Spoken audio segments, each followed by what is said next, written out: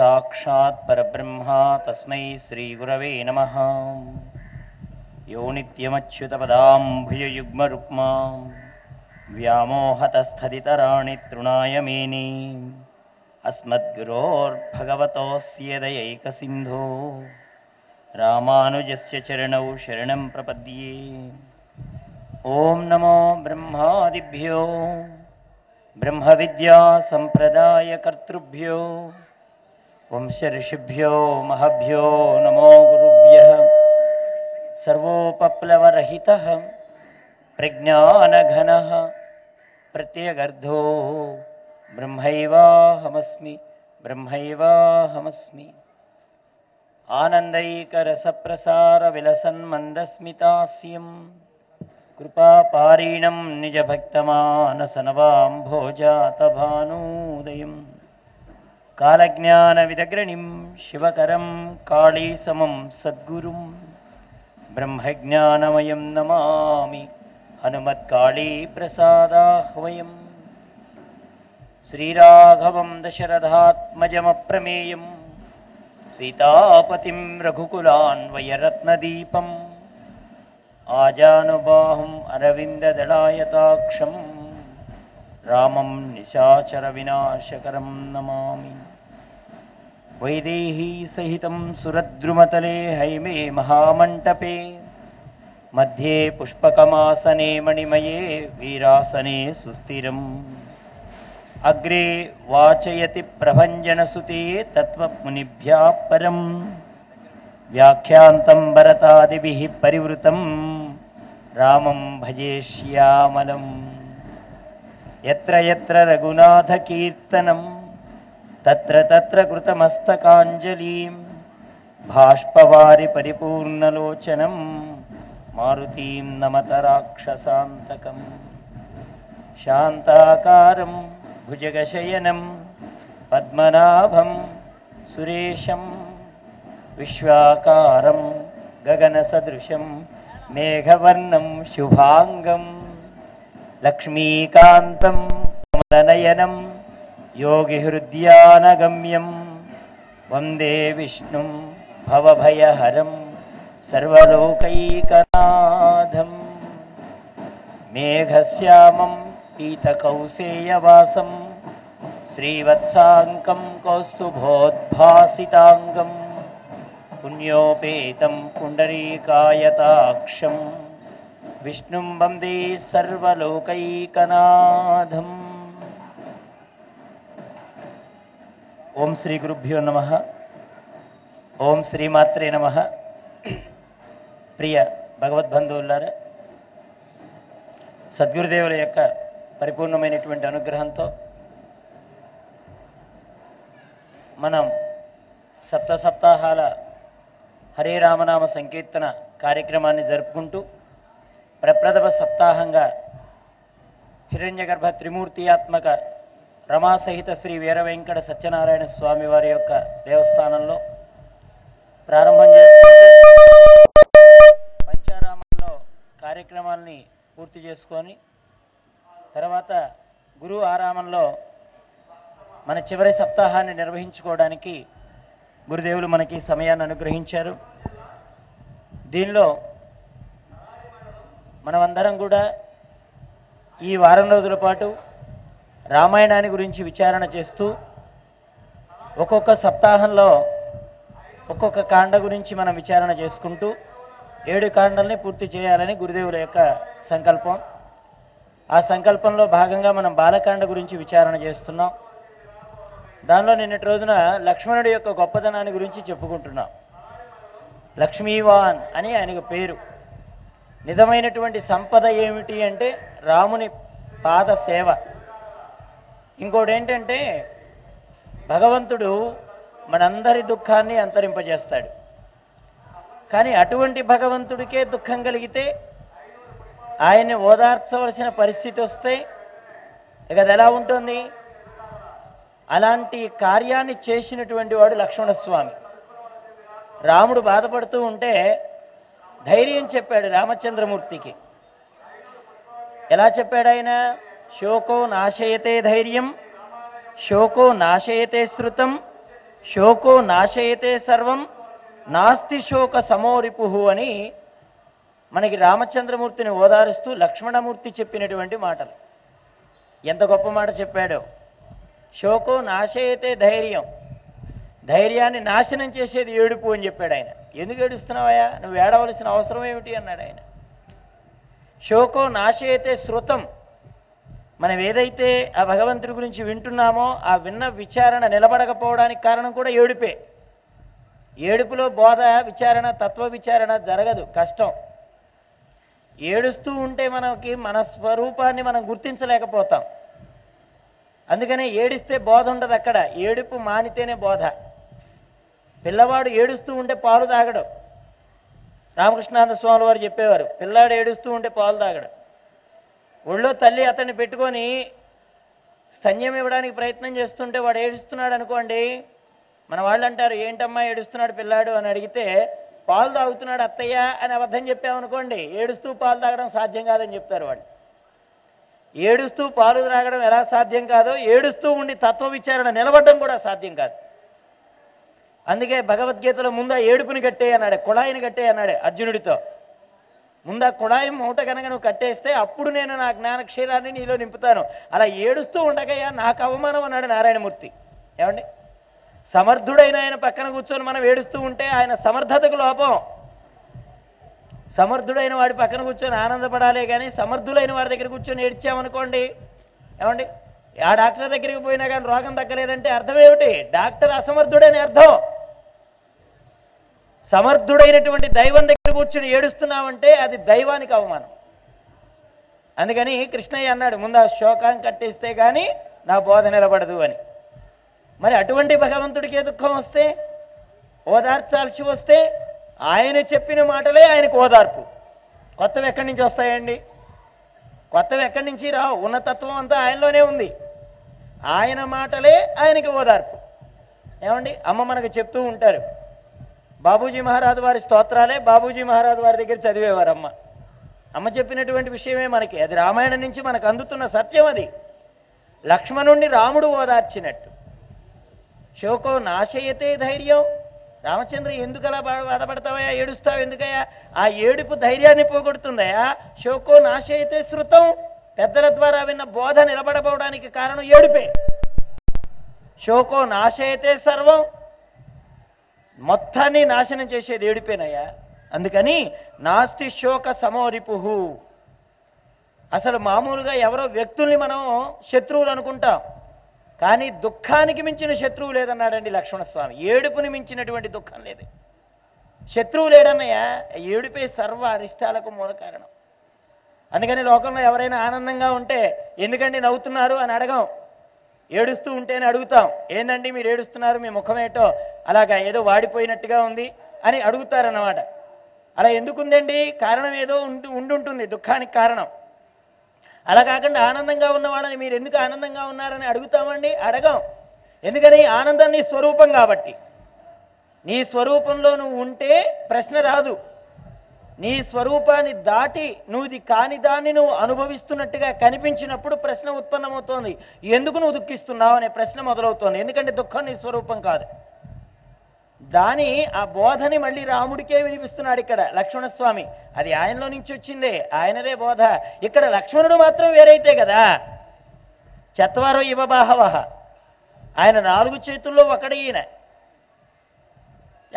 ఎందుకంటే మనకి రామాయణంలో ఆదిశేషుడు అంశగా లక్ష్మణస్వామిని చెప్తారు కొన్ని రామాయణాల్లో, కానీ వాల్మీకి మహర్షి స్పష్టంగా 4 చేతుల్లో ఒకడు లక్ష్మణుడు అన్నాడు. చత్వారో ఇవ బాహవః, 4 చేతుల్లో ఒకడు ఆయన.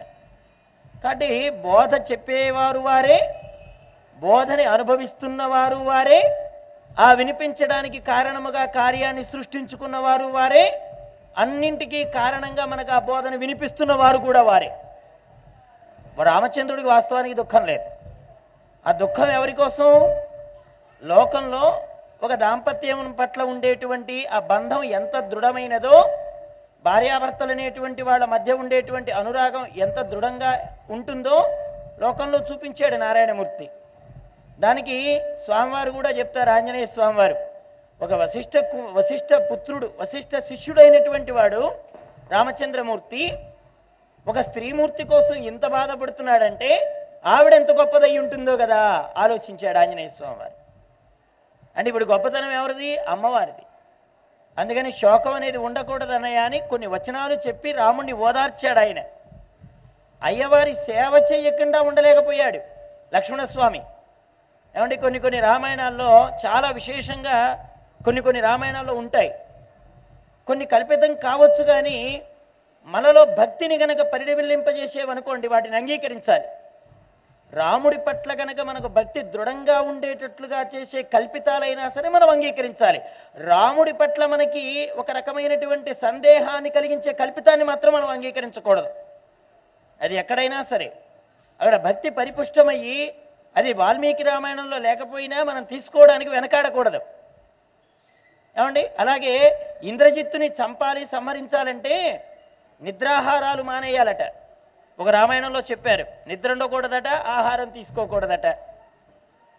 అలాగే రామచంద్రమూర్తి ఈ లక్ష్మణస్వామిని అడిగాడట ఓ రోజున, ఇంద్రజిత్తు వధ జరిగిన తరువాత, ఏమయ్యా అతడు ఇంద్రజిత్తు కదా, నిద్రాహారాలు మానినటువంటి వాడు మాత్రమే అతన్ని సంహరించగలడు కదా అని రాముడు అడిగితే, అవునన్నయ్య అన్నాడట లక్ష్మణస్వామి. మరి నీకు అరణ్యవాస సమయంలో ఒక అరటిపండు ఇచ్చానే, దాన్ని ఏం చేశావు అన్నాడట. ఆహారం తీసుకున్నావా లేదా అని అడిగాడట రామచంద్రమూర్తి.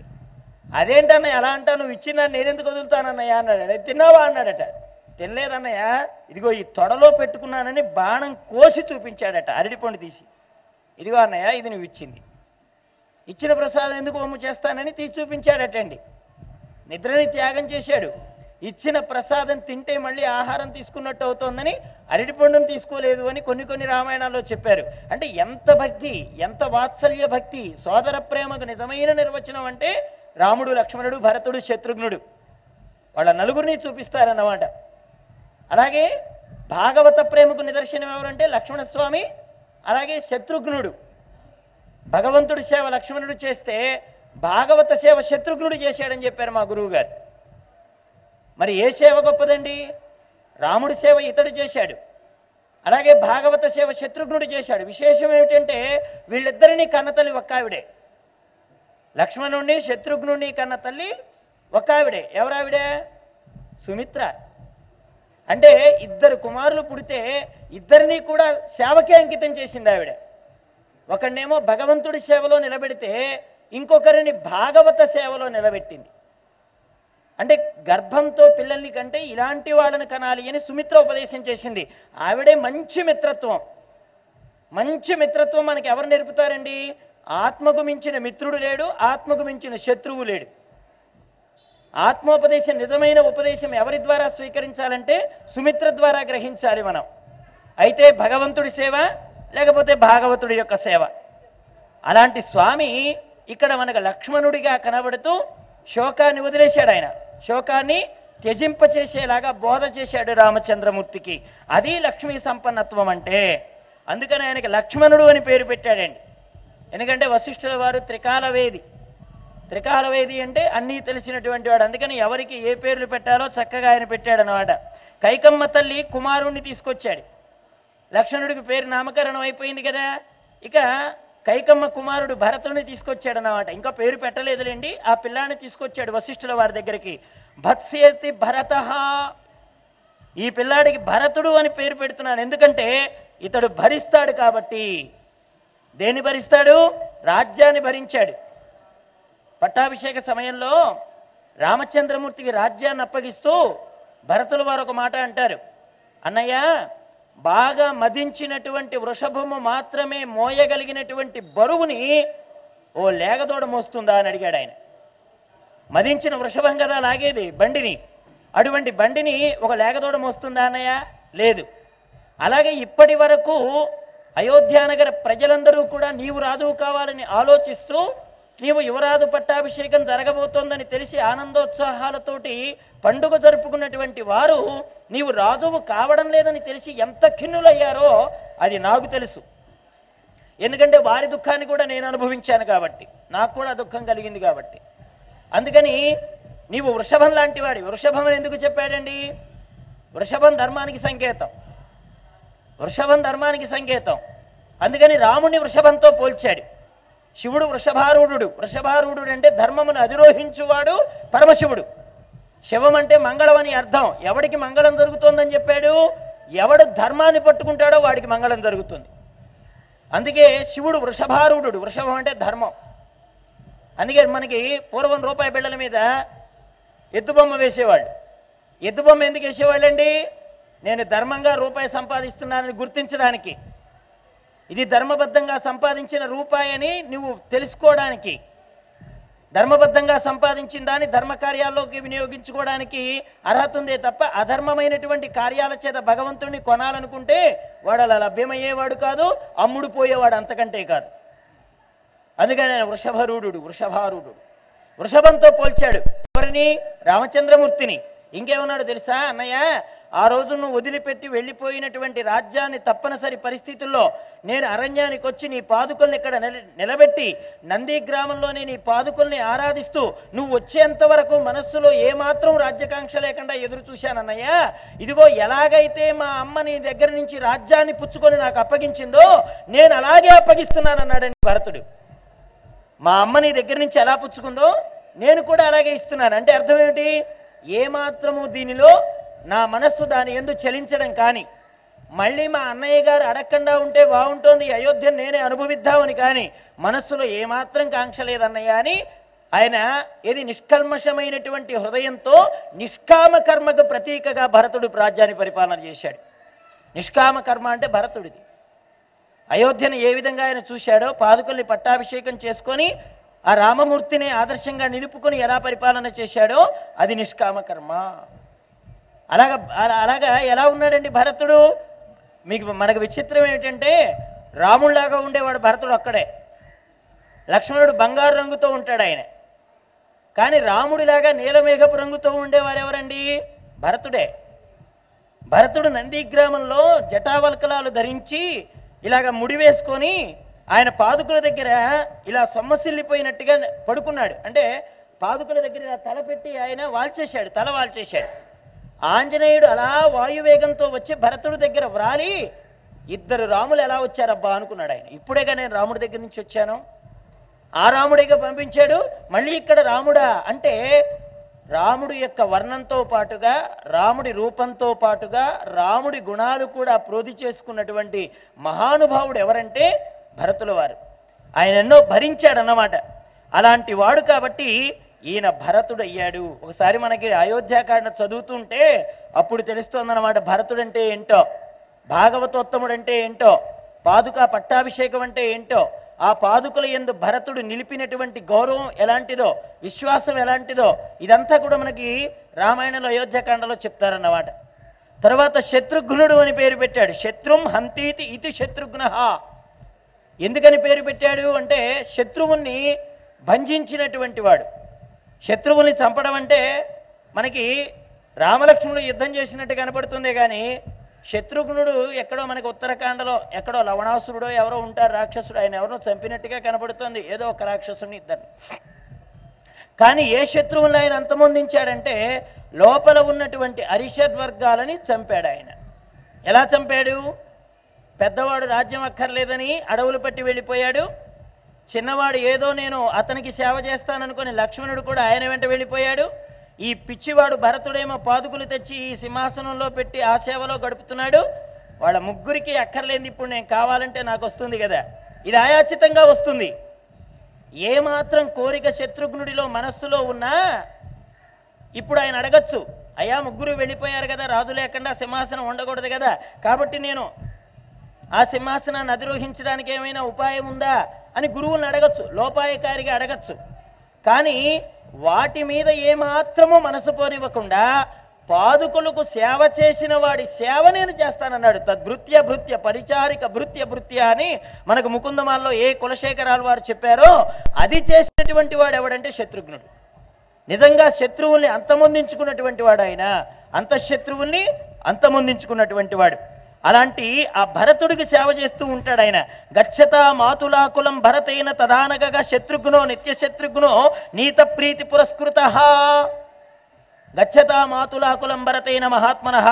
ఇది ఎక్కడిది శ్లోకం అంటే అయోధ్యాకాండ ప్రారంభంలోదండి శ్లోకం. అందుకనే మనకి మహాత్ములు ఏం చేశారంటేనండి, రామాయణంలో మొదటి శ్లోకాన్ని కనుక పట్టుకుంటే నీకు పుస్తకం లేకుండా రామాయణం అర్థమైపోతుంది. ఒక కాండ నీకు అర్థం కావాలంటే మొదటి శ్లోకాన్ని పట్టుకుంటే తర్వాత ఏం జరగబోతుందో తెలిసిపోతుంది. అది రామాయణంలో ఉన్న గొప్పతనం. తపస్వాధ్యాయ నిరతం తపస్వీం వాగ్విదాంబరం అని కదా ప్రారంభమవుతుంది. మొట్టమొదటిది ఏమిటి? తపస్వాధ్యాయం 2. ఇంకా మా ఆచార్యులు వారు ఇంకో మాట చెప్పారు. ఏమయ్యా, రామాయణంలో మొదటి శ్లోకం చివరి శ్లోకం చూడవయ్యా, రామాయణంలో ఏముందో తెలిసిపోతుంది అన్నాడు. భగవద్గీతకు కూడా ఇదే వ్యాఖ్యానం చేశారు విద్యాప్రకాశానందగిరి స్వామి వారు. ధర్మక్షేత్రే కురుక్షేత్రే ధ్రువానీతిర్మతిర్మమ. మొదటి శ్లోకంలో పై 2 పాదాలు, చివరి శ్లోకంలో 2 పాదాలు ఉంటే నీకు భగవద్గీత అర్థమైపోతుంది అన్నాడు ఆయన.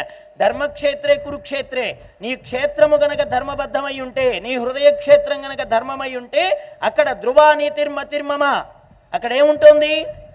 నిశ్చయంగా విజయం ఉంటుంది. ఎత్ర యోగీశ్వర కృష్ణో ఎత్ర పార్థో ధనుద్ధర తత్ర శ్రీర్విజయో భూతి ధ్రువానీతిర్మతిర్మమ. ధర్మక్షేత్రే కురుక్షేత్రే, అయితే నీ క్షేత్రం ధర్మమై ఉండాలి, నువ్వు చేసేటువంటి కర్మ ధర్మమై ఉండాలి. అప్పుడు నువ్వు ఈ హృదయం అనేటువంటి క్షేత్రంలో, ఈ శరీరం అనేది క్షేత్రం అనేది అనుకుంటే, నువ్వు చేసేది ధర్మబద్ధంగా ఉంటే, నువ్వు చేసేటువంటి కర్మ ధర్మబద్ధమైందుంటే అక్కడ శ్రీ విజయము అది నిశ్చయంగా ఉండి తీరుతోంది. ఇదే భగవద్గీత యొక్క సారాంశం అని చెప్పారు విద్యాప్రకాశానందగిరి స్వాముల వారు. అలాగే ఇక్కడ మనం రామాయణం తీసుకుంటే తపస్వాధ్యాయ నిరతం, ఇది మొదటిది. చివరేమని చెప్తాడండి? బలం విష్ణు ప్రవర్ధితాం అంటాడు. రామాయణాన్ని ముగించేటప్పుడు వాల్మీకి చెప్పిన మాట బలం విష్ణు ప్రవర్ధితాం అంటే విష్ణువు యొక్క బలాన్ని నువ్వు సంపూర్ణంగా అనుభవించాలంటే, ఆయన బలాన్ని నువ్వు అనుగ్రహపూర్వకంగా స్వీకరించాలంటే, ఆయన సత్తా ఏంటో తెలుసుకోవాలంటే, అనుగ్రహం ఎంత గొప్పగా ఉంటుందో నువ్వు అనుభవించాలి అంటే తపస్వాధ్యాయ నిరతం, తపించు, స్వాధ్యాయనం చెయ్యి. ఎవరికి రామాయణం అవసరం అండి? తపస్సు స్వాధ్యాయనం చేసే వాళ్ళకే రామాయణం అవసరం, మిగతా వాళ్ళకి రామాయణం అవసరం లేదు. ఒకవేళ అవసరం అనుకొని పట్టుబట్టి కూర్చున్నా అక్కడ నిద్ర రావడమో లేకపోతే ఉన్న విషయాన్ని గుర్తించకపోవడమో ఏదో జరుగుతోంది. తపస్వాధ్యాయం 2 గట్టిగా ఉంటేనే రామాయణం నిలబడుతోంది. మొట్టమొదటిది ఏమిటండి? తపస్సు. ఎవరి తపస్సు అండి? ఈక్ష్వాకుల వంశస్థుల యొక్క తపస్సు, దశరథుడి యొక్క తపన, వశిష్ఠుడి యొక్క స్వాధ్యాయం, ఈ 2 రూపుగలిపి రామావతారం వచ్చిందండి. రామజననంలో చూడండి, తపస్సు స్వాధ్యాయం 2 ఉన్నాయి. స్వాధ్యాయం అంటే అధ్యయనం, ఆత్మ అధ్యయనం, ఆత్మ ఆనందాన్ని పొందింపజేసేటువంటి పరబ్రహ్మతత్వం యొక్క విచారణ. ఇది చేసిన వారెవరండి? వశిష్ఠుల వారు. అసి నశింపులేనటువంటి వాడు, నశింపులేని పరబ్రహ్మనందు ఇష్టత కలిగినటువంటి వాడు వశిష్ఠులు. అటువంటి వశిష్ఠుల వారికి వారి యొక్క కలయికతో వారిని గురుదేవులుగా పట్టుకుంటే, ఇదిగో ఇక్కడ రామచంద్రమూర్తి మనకి ప్రాదుర్భవించాడు. కారణం ఏమిటి? ఈ ఈక్ష్వాకుల వంశస్థుల యొక్క తపస్సు. దేని చూసుకొని పుట్టాడండి రాముడు? మనం ఏం చెప్పుకున్నాం? వాళ్ళ తపస్సు.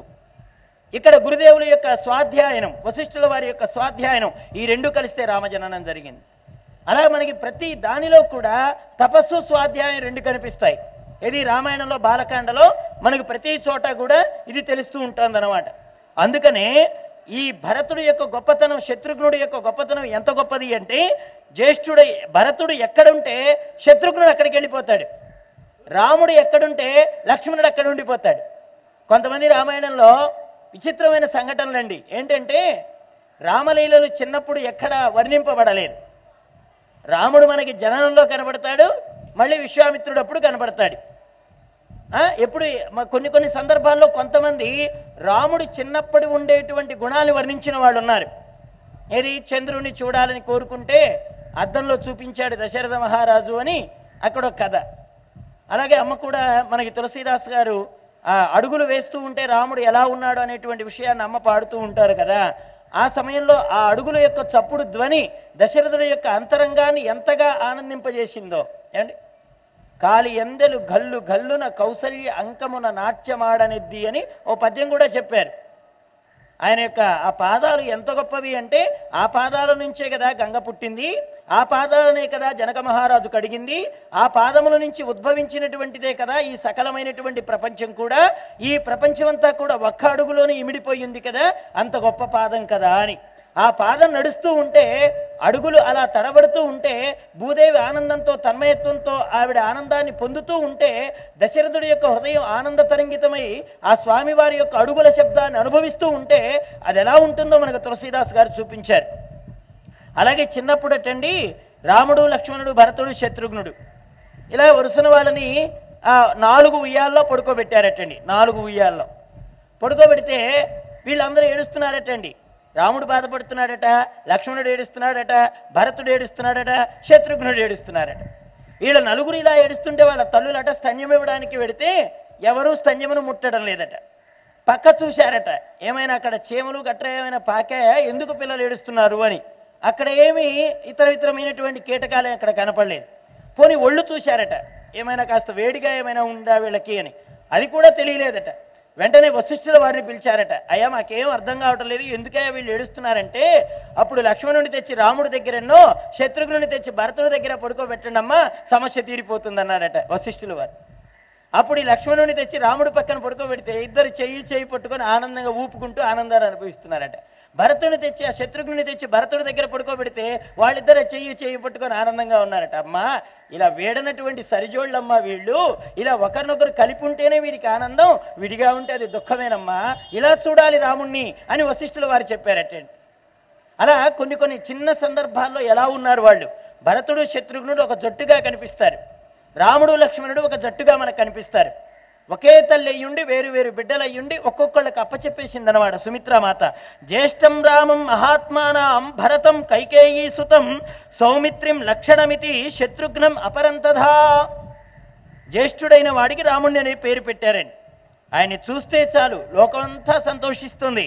అంతేకాదండోయ్, రా అనేటువంటి మాట అగ్నిబీజం, మా అనేటువంటి మాట అమృత బీజం, రకారం అనేటువంటిది అగ్నిని సూచిస్తోంది, అంటే పాపాలని దగ్ధం చేస్తోంది. మకారం అమృత బీజం, అంటే పాపాలని దగ్ధం చేసిన తర్వాత నువ్వేమైపోతావు, అమృత స్వరూపుడు అయిపోతావు. ఇంకా రా అనేటువంటి అక్షరం పలికినప్పుడు ఈ నోరు తెరుచుకుంటుంది. కంచర్ల గోపన్న గారు చెప్పేవారు, రా కలుషంబులెల్లా బయలన్ పడద్రోయ అన్నాడు ఆయన. రా అనేటువంటి మాట పలకగానే నోరు తెరుచుకుంటుంది, మనలో ఉన్నటువంటి పాపాలన్నీ బయటికి వెళ్ళిపోతాయట. మా అనగానే 2 పెదవులు మూసుకుపోతాయట, ఇక బయటకు వెళ్ళిన పాపాలు లోనికి రాకుండా చేస్తాడట రామచంద్రమూర్తి.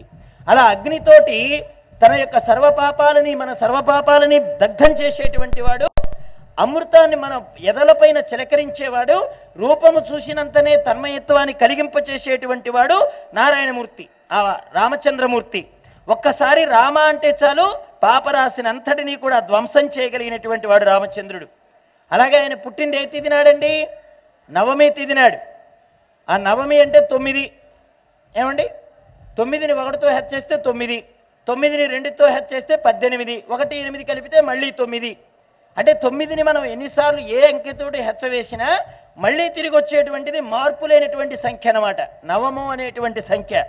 ఎన్ని కష్టాలు రానివ్వండి, రాముడు ఎప్పుడు కూడా తన ధర్మాన్ని మాత్రం విస్మరించడు, ఆయన ఎప్పుడు కూడా తన ధర్మాన్ని విడిచిపెట్టాడు.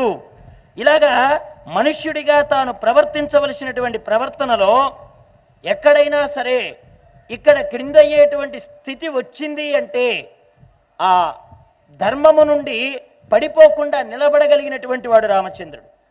అవకాశం వచ్చినా కానీ ధర్మమును విడిచిపెట్టనటువంటి వాడు. ఎలాగంటే ఇప్పుడు దశరథుడు రాజ్యాన్ని విడిచిపెట్టమని దశరథుడు చెప్పలేదు, కైకమ్మ చెప్పింది.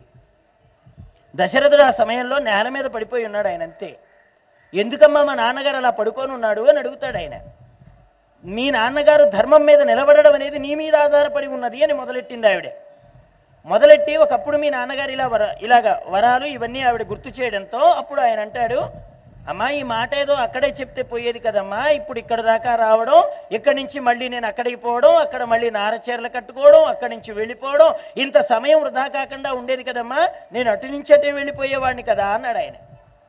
అంటే ఇప్పుడు అలా బయలుదేరినటువంటి ఆయన దశరథుడు పిలుస్తాడు, మళ్ళీ రామచంద్రమూర్తిని దశరథుడు పిలుస్తాడు, రామా ఆగు అంటాడు. ఆగు అంటే సుమంత్రుడు రథాన్ని నడుపుతుంటే సుమంత్రుడు అంటాడు, ఏమయ్యా మీ నాన్నగారు పిలుస్తున్నారు, ఇప్పుడు నన్నేం చేయమంటావు అన్నాడు. రథాన్ని కదిలించి ముందుకు పోని అన్నాడు. వేగంగా కదిలించన్నాడు.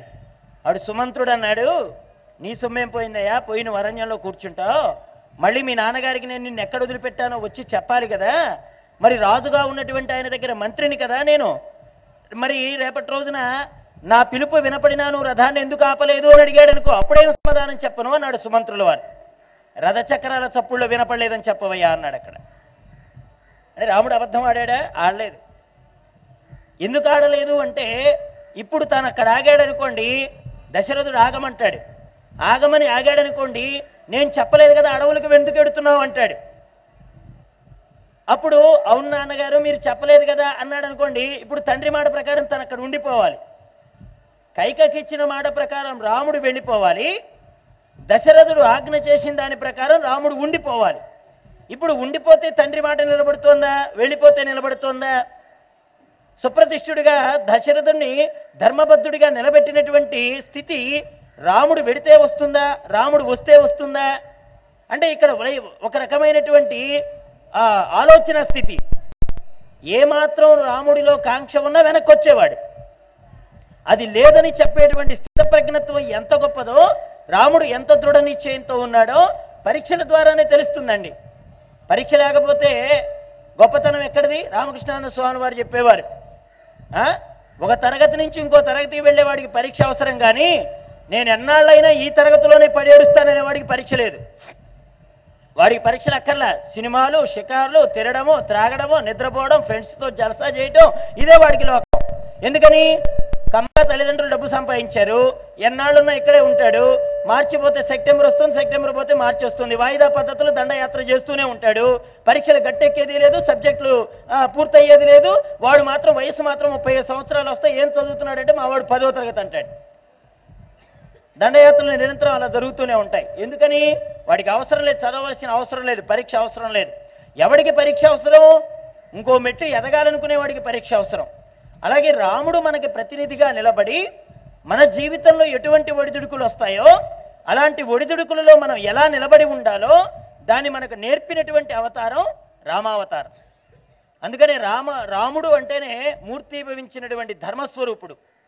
ధర్మము చాలా గుహ్యమైనది, రహస్యమైనది. ఆ నడవడికలో ఉండేటువంటి రహస్యం అర్థం చేసుకోవాలంటే ముందు నువ్వు ధర్మస్వరూపం అంటే ఏంటో తెలుసుకొని ఉండాలి. నీకు ముందు ధర్మస్వరూపంలో ఉండే లోతు అర్థమైతే తప్ప రాముడు అర్థం కాడు.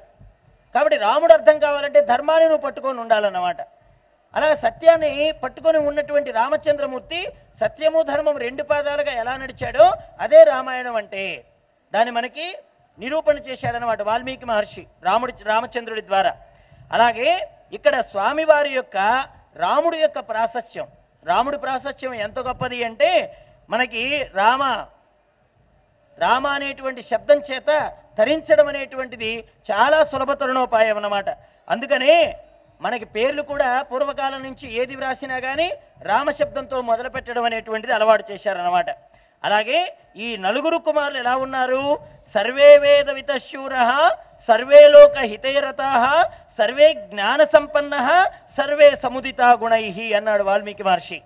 4 కుమారులు అన్ని వేదాన్ని నేర్చుకున్నారటండి, అన్ని విద్యలు నేర్చుకున్నారు, ధనుర్విద్య నేర్చుకున్నారు, శుశ్రూష చేస్తున్నారు, గురువుల వద్ద పరమ వినయంగా ఉంటున్నారు, గురువుల చేత మెప్పును పొందారు. ఇంత గొప్ప జ్ఞానం ఉన్నటువంటి పిల్లలు మేము అంటే వశిష్ఠుల వారు ఇంత గొప్ప పిల్లలకి మేము విద్య నేర్పడం అంటే సాక్షాత్తు నారాయణమూర్తి కదా ఆయనే. కానీ రహస్యం బెట్టబయలు కాకూడదు, దేవరహస్యం. అందువల్ల ఇలాంటి గొప్ప పిల్లలకి విద్య నేర్పినందుకు మేము తరించామన్నట్టుగా వాళ్ళు అందరినీ మెచ్చుకుంటూ ఉండేవారు. అలాగా రాముడు, లక్ష్మణుడు, భరతుడు, శత్రుఘ్నుడు 4 కూడా వశిష్ఠుల వారి దగ్గర విద్య నేర్చుకుంటున్నారు. అలాంటి సమయంలో కాలం గడిచిపోతుండగా 12 సంవత్సరాల వయస్సు దాటుతుండగా అలాంటి సమయంలో దశరథ మహారాజు సభ తీర్చాడండి. వశిష్ఠాది మహర్షులందరూ సభలో ఉండగా నా పిల్లలు పెద్దవాళ్ళు అవుతున్నారు, వాళ్లకు వివాహం చెయ్యాలి. 12 ఏళ్లప్పుడండి. రాముడికి 12 ఏళ్లప్పుడు వివాహం అయింది అనడానికి రామాయణమే సాక్ష్యం. చాలామంది రామాయణం చదవని వాళ్ళు రాముడి కంటే సీత చాలా పెద్దదండి అంటారు. చాలా పొరపాటు మాట అది. రాముడి కంటే సీత ఎప్పుడూ పెద్దది కాదు. అమ్మకు 18 ఏళ్ళు ఉంటే అయ్యవారికి 24 ఏళ్ళు ఉన్నాయని సుందరకాండలో ఆంజనేయ స్వామి వారు చెప్తారు. దాంపత్య యోగ్యమైన వయస్సు అయింది వీళ్ళిద్దరికీ కూడా. అంటే ఏది దాటి వచ్చేటప్పటికి, అయోధ్యని దాటి వచ్చేటప్పటికి మంచి యవ్వనం, 18 ఏళ్ళు అమ్మవారికి ఉంటే 24 ఏళ్ళు రామచంద్రుడికి ఉన్నాయి. అంటే 12 ఏళ్ళు అయోధ్యలో అమ్ముందంటే అమ్మకు వివాహ నాటికి ఎన్ని సంవత్సరాలండి? రామాయణం ప్రకారం 6 సంవత్సరాలు.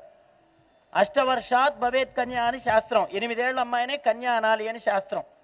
అందువల్ల అమ్మవారికి వివాహం ఆ సమయంలో జరిగిందన్నమాట. అలాగే ఇక్కడ విశ్వామిత్రుడు వారు ఎప్పుడొచ్చారండి? సరిగ్గా వివాహ సమయం. దశరథుడు ఆరాటం 60,000 ఏళ్ల తర్వాత పుట్టాడండి రామచంద్రుడు.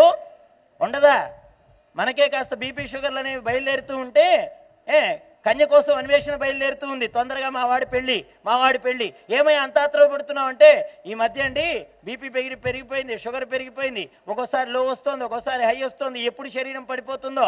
ఆ శరీరం ఉండగానే ఎన్నో నోములు నోస్తే పుట్టాడండి వీడికి ఒక పెళ్లి చేస్తే ఆ 4 అక్షంతలు తల మీద పడితే అది చూసిన తర్వాత ఇంకా బీపీ పెరిగినా పర్వాలేదు, షుగర్ పెరిగినా పర్వాలేదు, వాడిని కని పెంచినందుకు వాడికి 4 అక్షంతలు వేసి అలా వెళ్ళిపోతే నా జీవితం సార్థకం అవుతుంది కదా అనుకుంటాడు తండ్రి గారు. మరి 60,000 ఏళ్ల తరువాత పిల్లాడు పుడితే దశరథుడి పరిస్థితి ఎలా ఉంటుందండి? ఆ పిల్లాడికి పెళ్లి చేయాలనుకున్నాడు. విశేషం తెలుసా అండి? 60,000 ఏళ్ల వయస్సున్న దశరథుడి వెంట్రుక తెల్లబడలేదు. అది విశేషం. ఏమండి? 12 ఏళ్లకే హెయిర్ డై తెచ్చుకొని వేసుకుంటున్నారు పిల్లలు. ఏమర్రా అంటే బాల నరుపులేండి. కానీ దశరథుడి వయస్సు 60,000 ఏండ్ల వచ్చినా తెల్లబడలేదట. తెల్లబడిన వెంట్రుక చూసి సింహాసనం దిగిపోదాం అనుకున్నాడట. ఏది తులసీదాసు రామాయణంలో చెప్తాడు, రామచరిత మానసంలో. తెల్ల వెంట్రుక ఒకటి కనబడితే ఇక నా వయస్సు తెల్లవారిపోతుంది, పడమటికి వెళ్ళిపోతున్నాను నేను, నా సింహాసనాన్ని ఇంకోరికి అప్పగించాలి, ఎవరు దానికి సమర్థుడు? నా రామచంద్రమూర్తి అని నిర్ణయం చేసుకున్నాడట దశరథ మహారాజు. అలాంటి ఆయనకి 12 ఏళ్ల వయస్సులో రామచంద్రుడికి పెళ్లి చేద్దామని కోరిక కలిగి అక్కడ ఉన్న సభాసదులందరినీ పిలిచి అన్నాడు కదా, నా పిల్లలకి తగిన యోగ్యమైనటువంటి సంబంధాలు ఎక్కడుంటాయో మీరు వెతకండి. పిల్లల పెళ్లి ప్రస్తావన చేస్తున్న సమయంలో అప్పుడే అనుకోకుండా విశ్వామిత్ర మహర్షి వచ్చాడండి. బాగా గమనించండి, విశ్వామిత్రుడు ఎందుకు వచ్చాడు అంటే రాముడి కళ్యాణం చేయడానికే.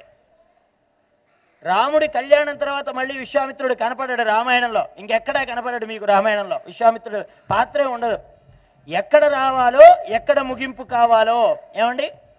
ఓ నాటకాన్ని ఊళ్ళో ప్రాక్టీస్ చేస్తారండి. ప్రాక్టీస్ చేసేటువంటి నాటకంలో ఎవరైతే పాత్రధారులు ఉన్నారో పాత్రధారులు మొత్తానికి నాటకం తెలుసు.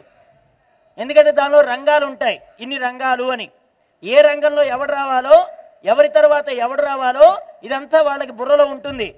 ఆ మేకప్ వేసుకునేవాడు అంటాడు, స్టేజీ ఎక్కేది మొట్టమొదటిసారి నేనే, ముందు నాకేయండి అంటాడు వీడు. ఆ తర్వాత ఇంకోటి వస్తాడు, వాడి తర్వాత నాకేయండి అంటాడు వాడు. నీదే పాత్ర? నాది విలన్ పాత్ర. అయితే దానికి తగ్గట్టుగా వీడి వేషం వేస్తాడు. నువ్వే పాత్ర వేస్తున్నావురా? నేనండి ఏది వాడి పక్కన ఉండే చెలికాడు పాత్ర వేస్తున్నాను, స్నేహితుడి పాత్ర. వాడికి తగ్గట్టుగా వాడికి మేకప్ వేసి పంపిస్తాడు. అంటే నాటకం చూసేవాడికి కొత్తగా ఉంటుందే కానీ పాత్రలు ధరించి దాన్ని ప్రాక్టీస్ చేసినటువంటి వాడికి ఎవడు ఏ పాత్ర వెళ్ళాలో వాళ్ళందరికీ నాటకం పూర్ణంగా తెలిసే ఉంటుంది. ఇది తెలియని వాడు వికారాలని వాడు పొందుతూ ఉంటాడు చూసేవాడు. కానీ వేసేవాడికి వికారాలు ఉండవు. వేసేవాడికి వాడు కాదన్న సంగతి వాడికి బాగా తెలుసు. నేను కాదన్న సంగతి వాడికి బాగా తెలుసు. నా పాత్ర ఇంతవరకే. కానీ ఆ పాత్రలో ఉండే విశేషాన్ని కూడా గుర్తుపెట్టగలగడమే నిజమైనటువంటి ప్రజ్ఞ. మలయాళ స్వామి వారు చెప్పేవారు అండి. ఒక ఆయనటండి, ఒక కోటీశ్వరుడు ఓ నాటకంలో పాత్ర వేస్తున్నాడట. ఇంట్లో మరి కోటీశ్వరుడి దగ్గరకి ఆయనకి భార్య, పిల్లలు, ఇంకా పనివాళ్ళు వీళ్ళందరూ ఉంటారు కదండి, వాళ్ళందరినీ పిలిచాడటండి ఒక రోజున. పిలిచి, మీ అందరికీ తెలియకుండా నేను ఒక నాటకం ప్రాక్టీస్ చేస్తున్నాను, రోజు ఓ చోటకు వెళ్ళొస్తున్నాను కదా, ఎక్కడికో మీకు చెప్పడం లేదు కదా, నేను నాటకాన్ని ప్రాక్టీస్ చేస్తున్నాను, ఆ నాటకంలో నేను పాత్ర వేస్తున్నాను, మీరందరూ నన్ను ఇప్పుడు రోజు చూస్తున్నారు కదా, స్టేజీ మీద నేను ఏ పాత్రలో ఉంటానో మీరు చెప్పాలన్నాడట. మీరు కూడా నాటకానికి రండి, కానీ నేను ఏ పాత్రలో ఉన్నానో మీరు కనిపెట్టాలి అన్నాడట. ఏమండి? అది సామాన్యమైనటువంటి నాటకమా? ఏమండి? ద్రౌపది వస్త్రాపహరణం అంటండి నాటకం పేరు. మరి ఆ నాటకంలో ఎంతమంది ఉంటారండి? 5 పాండవులు, 100 మంది కౌరవులు, ధృతరాష్ట్రుడు, భీష్ముడు, కృపాచార్యుడు, ద్రోణాచార్యుడు, కర్ణుడు, ఇంకా ఎంతో మంది పేరోలకు అంతా కూడా ఎంతమంది జనం ఉంటారో మొత్తం స్టేజ్ అంతా నిండిపోయారటండి. వీళ్ళు వచ్చి ఇలా ఆశ్చర్యంగా చూస్తున్నారట, ఈ గుంపులో మా ఆయన ఎక్కడున్నాడు. చెప్పిన పాత్ర అయితే గుర్తుపడుతుందండి, చెప్పలేదీనా నేను పలానా పాత్రలో ఉంటానని. ఈ వెతకడం మొదలెట్టింది. గుర్తుపట్లే. పనివాడు వచ్చాడు, వాడు వెతకడం మొదలెట్టాడు, గుర్తుపట్లే. ఆ ఇంటి కుక్క అండి, ఇంటి కుక్క, ఆ కుక్కను వదిలారండి స్టేజీ మీదకి. ఆ కుక్క ఏం చేసిందో తెలుసా అండి?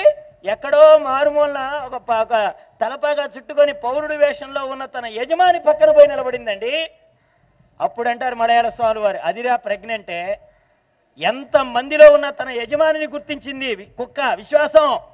అలాగే పరమాత్మ ప్రతివాడు ఒక్కొక్క అవతారంలో ధరించి ఆయన వస్తూ ఉంటే అవతారంలో నా ప్రభు ఎలా ఉన్నాడో అది గుర్తించడమే ప్రజ్ఞ. అది చెప్పారు మలయాళ స్వామి వారు. అంతటి ప్రజ్ఞ యజమాని గుర్తించడం, ప్రభువుని గుర్తించడం, అలాంటి ప్రజ్ఞ కావాలి అనేవాళ్ళు అన్నమాట స్వామివారు.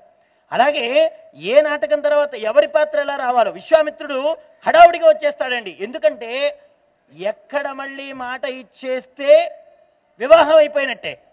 దశరథ మహారాజు తొందరలో ఉన్నాడు, ఏమండి, బాగా తొందరలో ఉన్నటువంటి వాడు నిర్ణయం తీసుకోకూడదు. నిర్ణయం తీసుకున్నాడా మళ్ళీ తను జరగవలసిన లోక కళ్యాణం ఆగిపోతుంది. అది తన చేతిలో ఉంది. అందుకే విశ్వామిత్రుడు శీఘ్రంగా వచ్చేశాడు. తస్య చింతయమానస్య మంత్రి మధ్యే మహాత్మనః అభ్యాగచ్చాన్ మహాతేజ విశ్వామిత్రో మహాముని. వాల్మీకి చెప్తున్నాడు, రాజద్వారం వద్ద నిలబడి ఏమన్నాడు తెలుసా? కౌశికం గాదిన సుతం. గట్టిగా మాట్లాడాడు. నేను ఎవరినో తెలుసునా? కౌశిక వంశంలో జన్మించిన వాణ్ణి, గాదీసుతుడైనటువంటి విశ్వామిత్రుణ్ణి, వచ్చానని మీ ప్రభువుకు చెప్పండి అని గట్టిగా మాట్లాడాడు. ఈ ద్వారపాలకులు అయ్యో విశ్వామిత్రుడంటేనే చాలా భయం. ఎందుకంటే వీళ్ళ వంశంలో ఉన్న హరిశ్చంద్రుని ముప్పు తిప్పలు పెట్టాడు మహానుభావుడు. ఈయన పేరు వింటేనే భటులందరికీ భయం. ఆనాడు హరిశ్చంద్రుడు నన్ను తిప్పలు పెట్టాడు, మళ్ళీ ఇప్పుడు కనపడ్డాడు ఈ మహానుభావుడు, మా రాజుకే ఉపద్రవం తేబోతున్నాడో. ఎందుకంటే పూర్వ చరిత్రలు చెప్పుకుంటూ ఉంటారు కదా. అలాగే వాళ్ళు కూడా భయపడుతూ దశరథ మహారాజు దగ్గరికి వెళ్ళిపోయారు.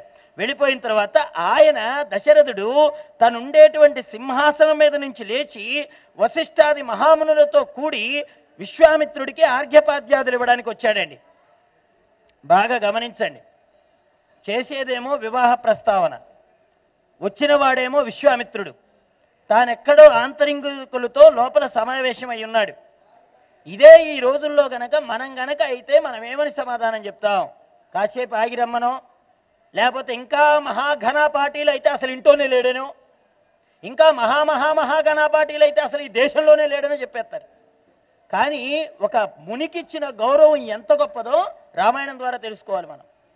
ఎప్పుడైతే మాట చెప్పాడో దశరథుడు సింహాసనం మీద నుంచి దిగాడు. ఆయన మహాముని వచ్చాడయా. మహాత్ముల దర్శనం ఊరికే అవుతుందా? ఉరికి రారు మహాత్ములు వా రథముల కిళ్ళకు వచ్చుటికెళ్ళ భాగ్యంబు అని భాగవతంలో పద్యం. వాళ్ళు ఉట్టింటి వాళ్ళ ఇంటికి ఎందుకు వస్తాడండి? వాళ్ళు అధముల ఇంట్లోకి వచ్చారంటే అది కళ్యాణం కలిగించడానికే వస్తారు వాళ్ళు మహాత్ములు. అలా ఈ విశ్వామిత్రుడి దగ్గరికి పరిగెత్తుకుంటూ వెళ్ళాడు ఆయన. సగౌరవంగా సవినయంగా స్వామివారి ఆ విశ్వామిత్రుణ్ణి ఇలాగ దారి చూపిస్తూ దశరథ మహారాజు ముందు నడుస్తూ ఆయనకి స్వాగతాన్ని ఏర్పాటు చేసి అలా కూర్చోబెట్టి అన్నాడు కదా, ఇప్పుడు నాకు పుణ్యక్షేత్రంలో ఉన్న భావన కలుగుతుందయ్యా అన్నాడండి దశరథ మహారాజు. ఎందుకంటే తీర్థాలు ఉన్న చోటనే ఉంటాయి. వాటిలో మునిగి నువ్వు పునీతం పొందాలంటే ప్రయత్నపూర్వకంగా నువ్వు వెళ్ళాలి.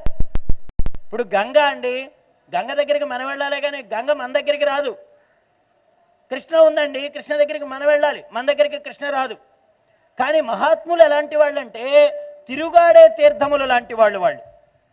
తిరుగాడే తీర్థములు అంటే వాళ్ళు ఆ తీర్థము యొక్క పవిత్రతని, ఆ పావనత్వము కలిగింపజేసే విధానాన్ని మన దగ్గరికి వచ్చి మనకు కలిగించేవారు. అందుకనే భాగవతంలో కూడా విదురుణ్ణి మీరు తీర్థముల యొక్క శక్తిని ధిక్కరించువారు కదా అంటాడు ధర్మరాజుల వారు. ఎందుకంటే మీరు తిరుగాడే తీర్థములు లాంటి వాళ్ళయ్యా, అంత గొప్పవాళ్ళు అని. ఎక్కడ తీర్థం ఉంటుందో అక్కడ ఒక భగవంతుడి యొక్క స్థలం గనక ఉంటే అది పరమపావనమైనటువంటి క్షేత్రం అయిపోతుందండి. అందుకనే అన్ని చోట్ల తీర్థాలు అంటే పారేటువంటి సెలయేళ్లు ఉండడం కష్టం కాబట్టి అక్కడే ఒక దాన్ని ఏర్పాటు చేసి కొత్త పుష్కరిణి లాంటిదో కోనేరు లాంటిదో ఏర్పాటు చేసి ఆ భావన కలిగించుకొని తృప్తి చెందుతూ ఉంటారు. అందుకని అలాంటి పరమ పావనమైనటువంటి పుణ్యక్షేత్రం దర్శించడం ఎలాంటిదో మీలాంటి మహనీయుల్ని దర్శించడం కూడా అలాంటిదయ్యా అని ఆ విశ్వామిత్రుడు వారిని సింహాసనం మీద కూర్చోబెట్టాడు. రాజధర్మాన్ని సక్రమంగా నిర్వర్తిస్తున్నావా దశరథ అని అడిగి తెలుసుకున్నాడు. క్షేమంగా ఉండడం అంటే ఎవరి ధర్మాలు వారు నిర్వర్తించడమేనయ్యా. అప్పుడు దశరథుడు అన్నాడు, మహానుభావ, నువ్వు ఇక్కడికి వచ్చావు, మొన్నటి వరకు నువ్వు రాజర్షివి, ఇప్పుడు బ్రహ్మర్షివయ్యావు, ఈవేళ మా ఆస్థానానికి వచ్చావు. నిన్ను చూడడం చేత నా సమస్తమైన కార్యములు సిద్ధించినట్లుగా భావిస్తున్నాను. మీరు ఊరికే రారు కదా. కౌశిక, కంచతే పరమం కామం కరోతి కిము హర్షిత పాత్ర భూతోసి బ్రహ్మన్ దృష్ట్యా ప్రాప్తోసి కౌశిక. వాల్మీకి అంటున్నాడు, ఎలా అడిగాడు దశరథుల వారు విశ్వామిత్రుల వారినంటే, నువ్వేం కోరుకుంటున్నావో అది అడుగు, పరమ సంతోషంతో నీ కోరిక తీరుస్తాను. నాకిన్నాళ్లకు దానం చేయడానికి సరైన పాత్రత కలిగిన వాడు దొరికాడు. ఇన్నాళ్ళు ఎంతో మందికి నేను దానం చేశాను, కానీ నిజమైన దానం ఏమిటి? పాత్రత కలిగినటువంటి వాడు దానం పుచ్చుకునేవాడు. నీవుగా వచ్చావు, అది ఎంతటి అదృష్టం! మహానుభావుడివి. అందుకని ఏం కావాలో అడుగు, అడగడం కాదు ఆజ్ఞాపన చేయి, నీకేది కావాలంటే అది ఇచ్చేస్తానన్నాడండి. ఏమండి, దానం చేసేటప్పుడు సరైనటువంటి వ్యక్తి లభించాడనుకోండి, ఆ వ్యక్తి చేతిలో పడ్డటువంటి ఒక బియ్యపు గింజ కూడా అక్షయమై మనల్ని రక్షిస్తుంది. ఏమండి, ఒక ఉసిరి పండు ఆదిశంకరాచార్యులు వారి జోలిలో పడితే అదేమైందండి? ఆవిడికి ఏమైంది? బంగారు ఉసిరికాయల పంట పండించింది. అక్షయం అయిపోయిందనమాట. అక్షయం అని చెప్పి చేశాడు. అలాగే పరమాత్మ ఒక కూరాకు ముక్క తీసుకొని నోట్లో వేసుకున్నాడో లేదో, ద్రౌపదికి ఎంత పుణ్యం వచ్చిందండి? అక్షయమైనటువంటి పుణ్యం. 10,000 మందికి అన్నం పెడితే ఎంత పుణ్యం అండి? విశ్వం మొత్తానికి అన్నం పెడితే ఎంత పుణ్యం? దూర్వాసుడు 10,000 మందిని తీసుకొని వచ్చాడు. ఏమండి, మనం అనుకున్నట్టుగా పాత్ర కడక్కండా గనక ద్రౌపది ఉంటే 10,000 మంది పుణ్యమే ఆవిడ ఖాతాలో జమ అయ్యి ఉండేది. కానీ ఈ రోజున కడగడం ఆవిడ పాలడి పుణ్యమై కూర్చుంది. అక్కడ చేసిన దోషం కాదండి, అది ఆవిడ చేసినటువంటి కర్మ పని ఇక్కడ అక్షయమై కూర్చుంది. ఎలా అయింది? నారాయణమూర్తి యొక్క అనుగ్రహం.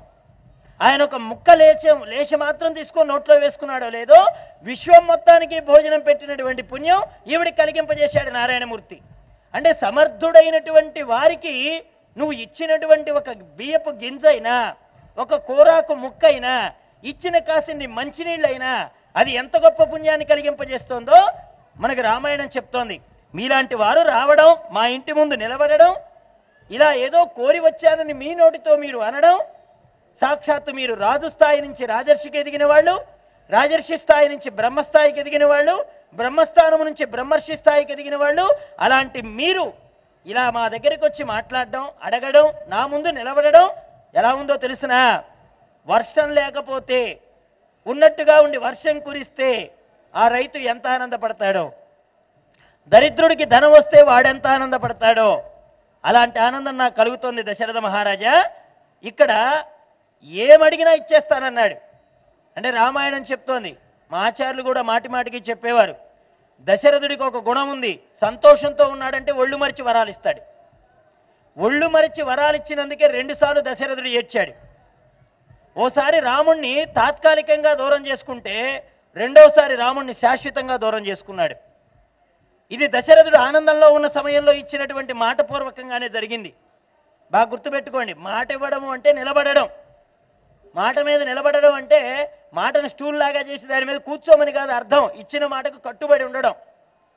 దశరథ మహారాజు 2 సార్లు మాట ఇచ్చాడు, 2 సార్లు ఇబ్బంది పడ్డాడు, 2 సార్లు దుఃఖం వచ్చింది. ఆ 2 సార్లు కూడా రాముడి దగ్గర నుంచే వచ్చింది. రాముడే దానికి కారణమయ్యాడు. అది విశేషం అన్నమాట రామాయణంలో. ఏది నేను అడుగుతాను, నేను ఇవ్వను అని అనకుండా అడిగేసేయమన్నాడు ఆయన. తరువాత విశ్వామిత్రుడు అన్నాడు, దశరథ నువ్వు ఎంత గొప్పగా మాట్లాడావయ్యా. మాట్లాడడంలో దశరథుడు తొందరపడేవాడైతే ఆ మాటని పట్టుకోవడంలో విశ్వామిత్రుడు అంత గట్టివాడు. మాటని పట్టుకున్నాడండి, వాక్కుని పట్టుకున్నాడు. ఎలా అన్నాడు? నీ వంశ ప్రతిష్టకు సరిపడినట్టుగా ఈక్ష్వాకుల వంశంలో మాట్లాడవలసిన రీతిలో నువ్వు మాట్లాడావు.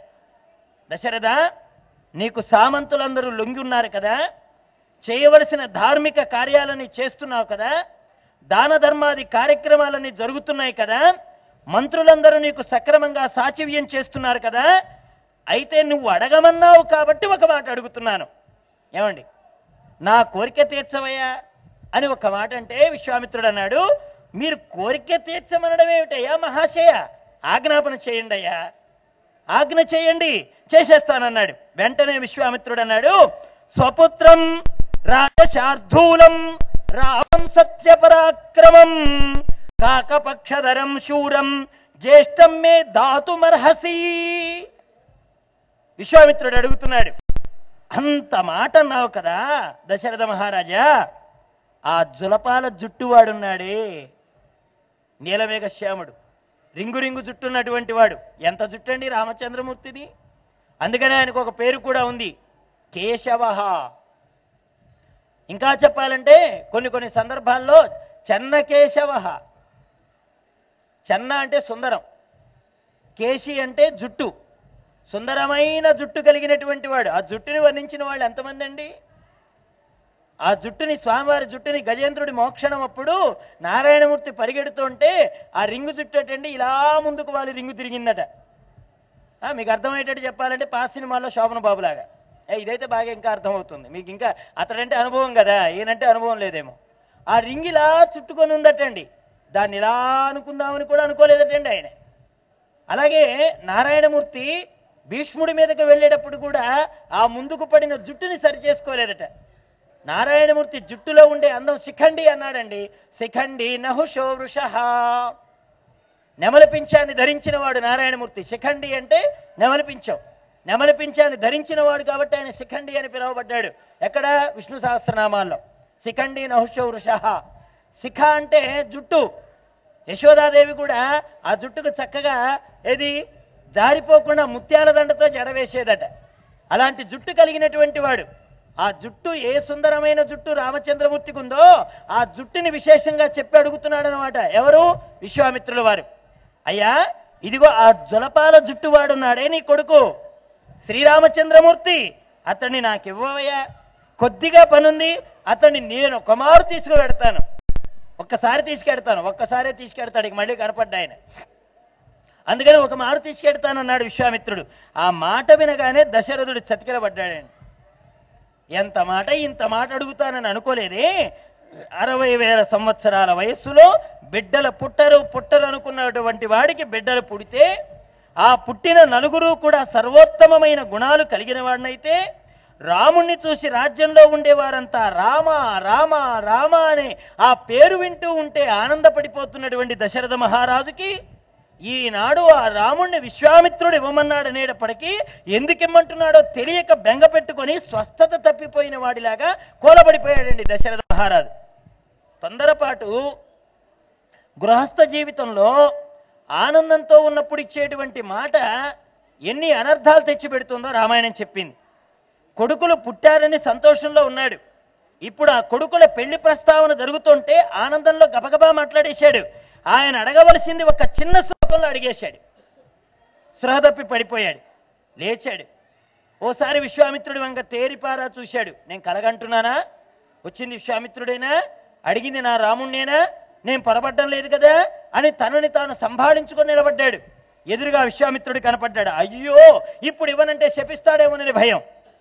ఇస్తానని అందామా అంటే అడిగింది ఎవరిని? రాముణ్ణి. ఇస్తాననాలా ఇవ్వననాలా? మరి చుట్టూ సభలో ఇంతమంది ఉన్నారు కదా, అందరి ముందు మాట ఇచ్చేశాడు. ఈక్ష్వాకు వంశంలో పుట్టిన ధర్మాత్ముడు ఏం చేస్తాడు ఇప్పుడు?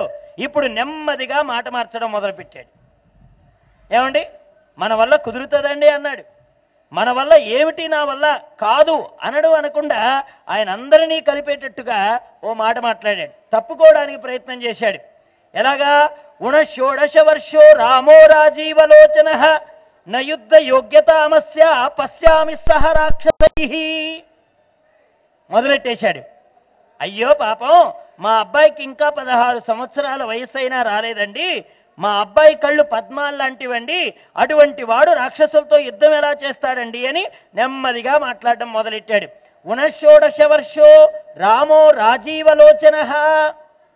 ఏమండి, ఏ పదాన్నైతే దశరథుడు పట్టుకున్నాడో ఆ పదానికి సంబంధించిన సమాధానాలు విశ్వామిత్రుడి దగ్గర లేకపోలేదు సుమా. మొట్టమొదటిది ఆయన చూపించింది ఏమిటంటే వయస్సు. మా పిల్లాడికి 16 సంవత్సరాలు నిండలేదు, 12 ఏళ్ల వాడు నా పిల్లవాడు అన్నాడు. విశ్వామిత్రుడి దగ్గర సమాధానం లేదా? సమాధానం ఉంది. ఏమంటున్నాడు ఆయన? ఆ మాత్రం విషయం నాకు తెలియదా దశరథ మహారాజా? 12 ఏళ్ల పిల్లవాడు కాబట్టే తండ్రి ఆజ్ఞతో పిల్లాడిని తీసుకెళ్ళాలి. పిల్లాడికి స్వతంత్రం అనేటువంటిది మేజర్ వయస్సు, మైనర్ వయస్సు రెండు ఉన్నాయి కదండి. ఇప్పుడు మన ప్రభుత్వాల వాళ్ళు కూడా చెప్తున్నారు కదా, మైనర్ అని మేజర్ అని. మైనర్ అనేటువంటిది ఇగో ఈ వయస్సు లోపల అతడు కొంతమంది సంరక్షణలో ఉండవాడు, దానికి గార్డియన్ కావాలి. మైనర్ వయస్సులో ఉన్నవాడికి గార్డియన్ కావాలి. మేజర్ వయస్సు వచ్చేస్తే వాడు యుక్తాయుక్త విచక్షణ తెలిసిన వాడు కావడం చేత వాడికంటూ సపరేట్ గార్డియన్ అక్కర్లేదు. మైనర్ వయస్సులో అవసరం. ఇక్కడ విశ్వామిత్రుడు చట్టాన్ని కూడా చెప్తున్నాడు. మీ వాడు 18 ఏళ్ల లోపల ఉన్నవాడు కాబట్టే, 12 ఏళ్ల వయస్సు ఉన్నవాడు కాబట్టే, తండ్రికి చెప్పి తీసుకెళ్లాలనేది ధర్మం కాబట్టే నిన్ను అడిగాను దశరథ మహారాజా. ఇక్కడ నేను ధర్మం తప్పలేదు సుమా, నువ్వు తప్పుతున్నావు. అడగమని ఆశ పెట్టావు, వచ్చిన వాడికి ఆశను రేకెత్తింపజేశావు, ఏమడిగినా ఇస్తానని చెప్పావు. అడగని వాడిని అడుగు అడుగు అడుగు అని ఇబ్బంది పెట్టావు. అడిగిన తర్వాత తప్పుకోవడానికి మాటను అడ్డు పెడుతున్నావు. ఏ మాటనైతే నువ్వు ఉపయోగించావో అదే మాట ద్వారా కాదని చెప్పడానికి కూడా ప్రయత్నం చేస్తున్నావు. సత్యం నీ నోటి నుంచే దొర్లుతోంది, అసత్యానికి బాటలు కూడా నీ నోటి నుంచే వేస్తున్నావు. ఇప్పుడు సత్యం వైపుకు ప్రయాణం చేస్తావా, అసత్య మార్గవర్తనుడవై నీ పూర్వీకుల యొక్క వంశ ప్రతిష్టని దిగదార్చిన వాడవుతావా? ఛాయిస్ నీకే వదిలేస్తున్నాను. నిలిపిన వాడవుతావా, కూల్చిన వాడవుతావా, నీ ఇష్టం. అంటే ఇక్కడ దశరథుడు తలవాల్చాడు. నిజమే కదా, రాముడి దగ్గరికి డైరెక్ట్గా వెళ్ళి అడగలేదు కదా విశ్వామిత్రుడు, నన్ను అడిగాడు కదా. నన్ను అడగడం అంటే అర్థం ఏమిటి? తండ్రి అనేటువంటి వాడి సంరక్షణలో ఉండేవాడు కదా, 12 ఏళ్ల పిల్లాడు, అందుకని అడిగాడు. అంటే విశ్వామిత్రుడు ఇక్కడ ధర్మం తప్పలేదు. వెంటనే వయస్సు దగ్గర తడవాడు పడ్డాడు దశరథుడు. వెంటనే ఏం చేశాడండి? రాజీవలోచన ఉన షోడశ వర్షో రామో రాజీవలోచన. ఈ రాముడు ఎవరండి? ఈయన కళ్ళు పద్మాల్లాంటివండి, పద్మముల వంటి కన్నులు కలిగినటువంటి వాడు. ఇది పద్మదళాయతాక్షీం. మనకి అమ్మవారికి పద్మదళాయతాక్షిం, ఈయన కూడా కమలపత్రాక్షం, కృష్ణం కమలపత్రాక్షం. ఇక్కడ రాముడు ఎవరండి? రామో రాజీవలోచన. ఈయన కళ్ళు పద్మాల్లాంటివి. పద్మాలతో ఎందుకు పోల్చాడంటే, సూర్యుడు వచ్చినప్పుడు వికసిస్తూ ఉండేవి పద్మాలు, సూర్యాస్తమయం కాగానే ముకుళించుకుపోయేవి పద్మాలు. అంటే రాముడి కళ్ళు దేంతో పోల్చాడు? పద్మాలతో పోల్చాడు. అంటే నా పిల్లాడు సూర్యోదయం అయినప్పుడు మెలకువతో ఉండేవాడు, సూర్యాస్తమయం కాగానే నిద్రకు ఉపక్రమించేవాడు. 12 ఏళ్ల పిల్లాడికి 7ంటికే వాడు కళ్ళు మూతలు పడిపోతాయి, 6ంటికే కళ్ళు మూతలు పడేట్టుగా ఉంటాయి. అంటే సూర్యాస్తమయం కాగానే నిద్రపోయే లక్షణం కలిగినటువంటి వాడు నా పిల్లాడు. మరి ఇలాంటి వాడిని తీసుకెళ్ళి నయుద్ధ యోగ్యతామస్య పశ్యామి సహరాక్షసై. ఎవరి దగ్గరికి తీసుకెడుతున్నావు అంటున్నావు దశరథ మహారాజా? ఎవరి దగ్గరికి తీసుకెడతానంటున్నాడు విశ్వామిత్రుడు? ఏది? ఆ రాక్షసుల దగ్గరికి తీసుకెడతానంటున్నాడు. మరి రాక్షసులు అంటే ఎవరండి? వాళ్ళు నిశాచరులు.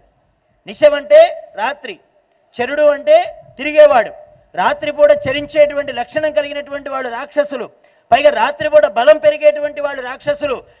ఇలా సూర్యాస్తమయం కాగానే నిద్రకు ఉపక్రమించేటువంటి నా రామచంద్రుణ్ణి రాత్రిపూట బలం పెరిగేటువంటి రాక్షసుల మీదకి నేను ఎలా పంపగలను?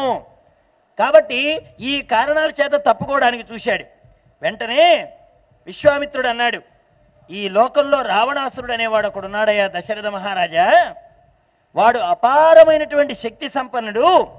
వాడు దేవతల చేత గాని, రాక్షసుల చేత గాని, గంధర్వుల చేత గాని, యక్ష కిన్నెర కింపురుషాదుల చేత గాని నిగ్రహింపబడడు అనేటువంటి వరాన్ని వాడు పొంది ఉన్నాడు. ఆయన ఈవేళ సముద్రాన్ని, వాయువుల్ని, అష్ట దిక్పాలకుల్ని వాడు శాసించగలుగుతున్నాడు. శాసించగలుగుతున్నాడు. బాగా గుర్తుపెట్టుకోండి, శాసించగలడేమో కానీ సృష్టించలేడు.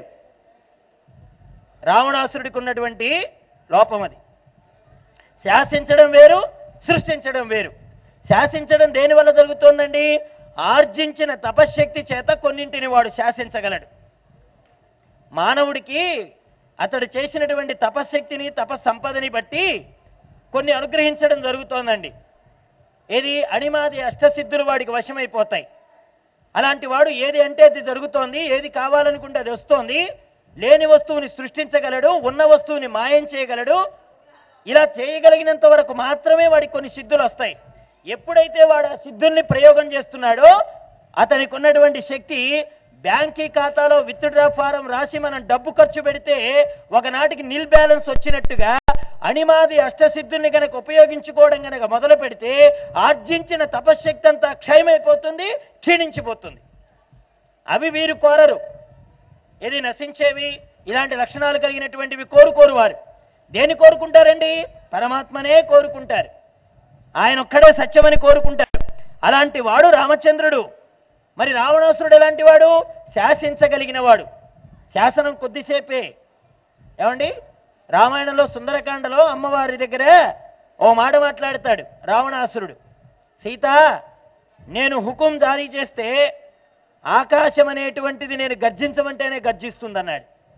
వాయువు నేను వేచమంటేనే వీస్తుందన్నాడు. అగ్ని నేను మండమంటేనే మండుతుందన్నాడు. నీరు నేను ప్రవహించమనే దిక్కుకే ప్రవహిస్తోందన్నాడు. భూమి నేను కదలమంటే కదులుతోంది, పండమంటే పండుతోంది, ఎండమంటే ఎండుతోంది, బీటలు వారగొట్టాలంటే వారుతోంది అన్నాడు. ఎవరండి? రావణాసురుడు. అమ్మేమందో తెలుసా?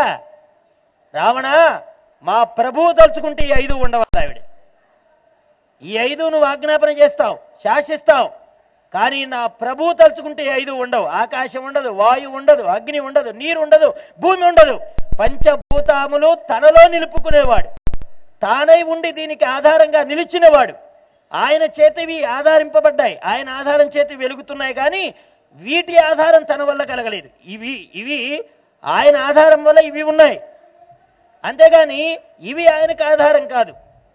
నువ్వు కేవలం శాసించగలవు, కొద్దిపాటి నియంత్రణ చేయగలవు, కానీ మళ్ళీ తిరిగి సృష్టి చేయగలిగినటువంటి వాడు నా రామచంద్రుడు అంటోందమ్మ.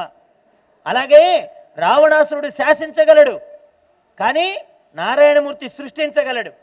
కానీ ఇతన్ని నారాయణమూర్తిగా గుర్తించడం లేదు. ఏమనుకుంటున్నాడు? నా కుమారుడే అనుకుంటున్నాడు, నా పిల్లవాడే అనుకుంటున్నాడు ఆయన. అతనితో ఎంతోమంది ఈ దండకారణ్యం అనేటువంటి ప్రాంతంలో మేము యజ్ఞయాగాదులు చేసేటువంటి ఆ కార్యంలో ఈ దుర్మార్గులైనటువంటి వాడి అనుచరులు కొంతమంది యాగాన్ని ధ్వంసం చేస్తున్నారు. మారీచ సుబాహులు అనేటువంటి వాళ్ళు 2 రాక్షసులు, పరమ క్రూరులు. వాళ్ళని దండించడం కోసం నీ కొడుకు కావాలి. దశరథ మహారాజా, రాముడు పిల్లవాడు, రాముడు చేతగానివాడు, రాముడు వచ్చి ఏం చేస్తాడని నువ్వు అనుకుంటున్నావు కదా, కానీ రాముడు ఎవరో నాకు తెలుసు. ఎవరట రాముడు? అహం వేద్మి మహాత్మానాం రామం సత్య పరాక్రమం వశిష్ఠోపి మహాతేజాః ఏచేమే తపస్సి స్థితాః అని మాట్లాడాడు విశ్వామిత్రుడు.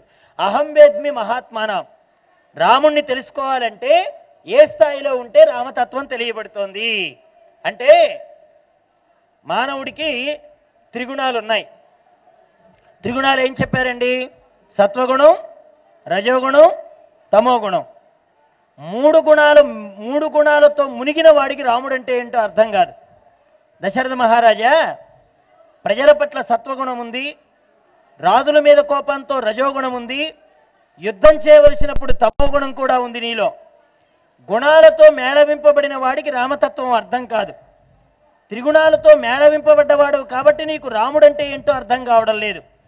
నేను గుణములను దాటినటువంటి వాడిని కాబట్టి నాకు అర్థమవుతోంది నీ రాముడు ఎవరో. నీ రాముడెవరో తెలియాలంటే నా స్థాయిలో వచ్చి వీక్షించాలి అన్నాడు ఆయన. ఏమండి, ఒకే వస్తువు చూసేటువంటి విధానం. ఏమండి, మన కాళహస్తి పోతే అక్కడ కొన్ని మార్కులు ఉంటాయి. ఆ మార్కుల్లో నిలబడి చూస్తే ఆ నిలబడ్డ ఒకే రంధ్రంలో నుంచి కన్నప్ప శిఖరం కనపడుతుంది, కాళహస్తీశ్వరుడి శిఖరం కనపడుతుంది, అలాగే జ్ఞానప్రసూనాంబ శిఖరం కనపడుతుంది.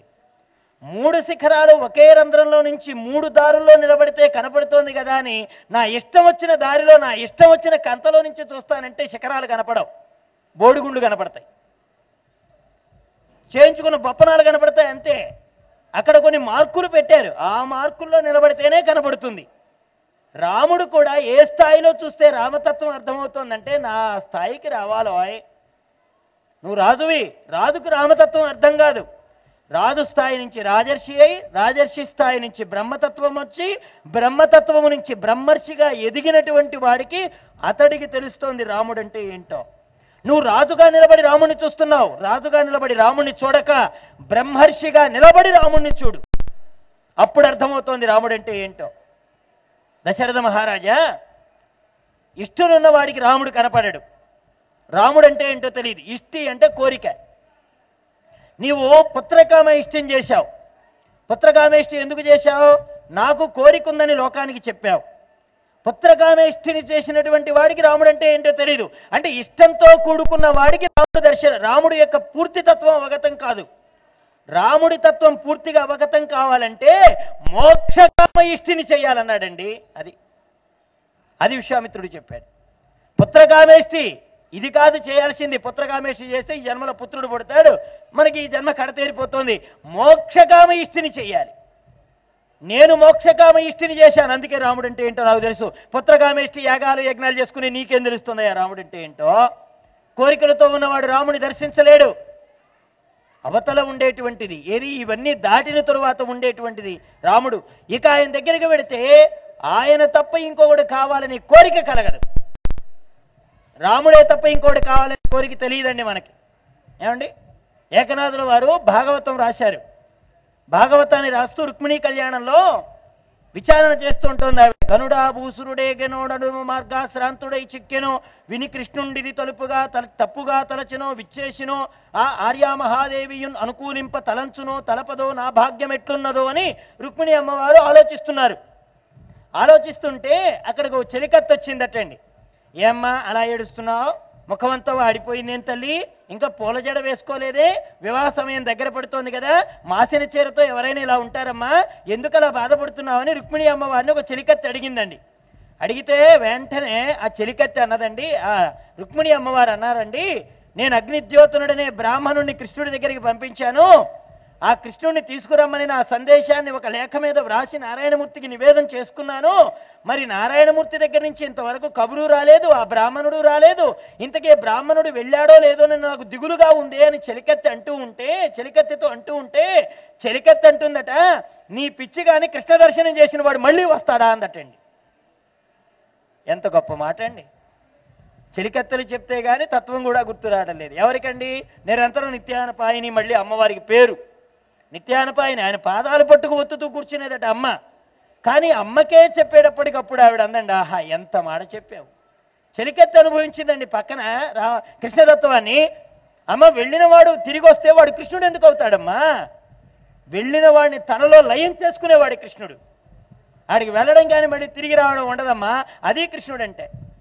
రాముడు అంటే ఎవరండి? రాముడు సత్యపరాక్రమ. రాముడిని ఏమని చెప్పాడు ఆయన? అహం వేద్మి, నేను తెలుసుకున్నానయ్యా నీ రాముడు ఎవరో. ఇష్టిని, నీలో ఉండేటువంటి ఇష్టిని వదిలేయి, పుత్రకామేష్టిని చేశావు, దాన్ని వదిలేయి, అప్పుడు రాముడు అంటే ఏంటో తెలుస్తోంది. రాముడు ఎవరనుకుంటున్నావు? ఇంతకు ముందర నువ్వేం మాట్లాడావు? ఇది రామచంద్రుడు కమలముల వంటి కన్నులు కలిగిన వాడు, సూర్యుడు అస్తమించగానే నిద్రపోతాడు, రాత్రిపూట రాక్షసుల బలం హెచ్చుగా ఉంటోంది, మా రామచంద్రుడు వారితో యుద్ధం ఎలా చేస్తాడని కదా నువ్వు మాట్లాడుతున్నావు.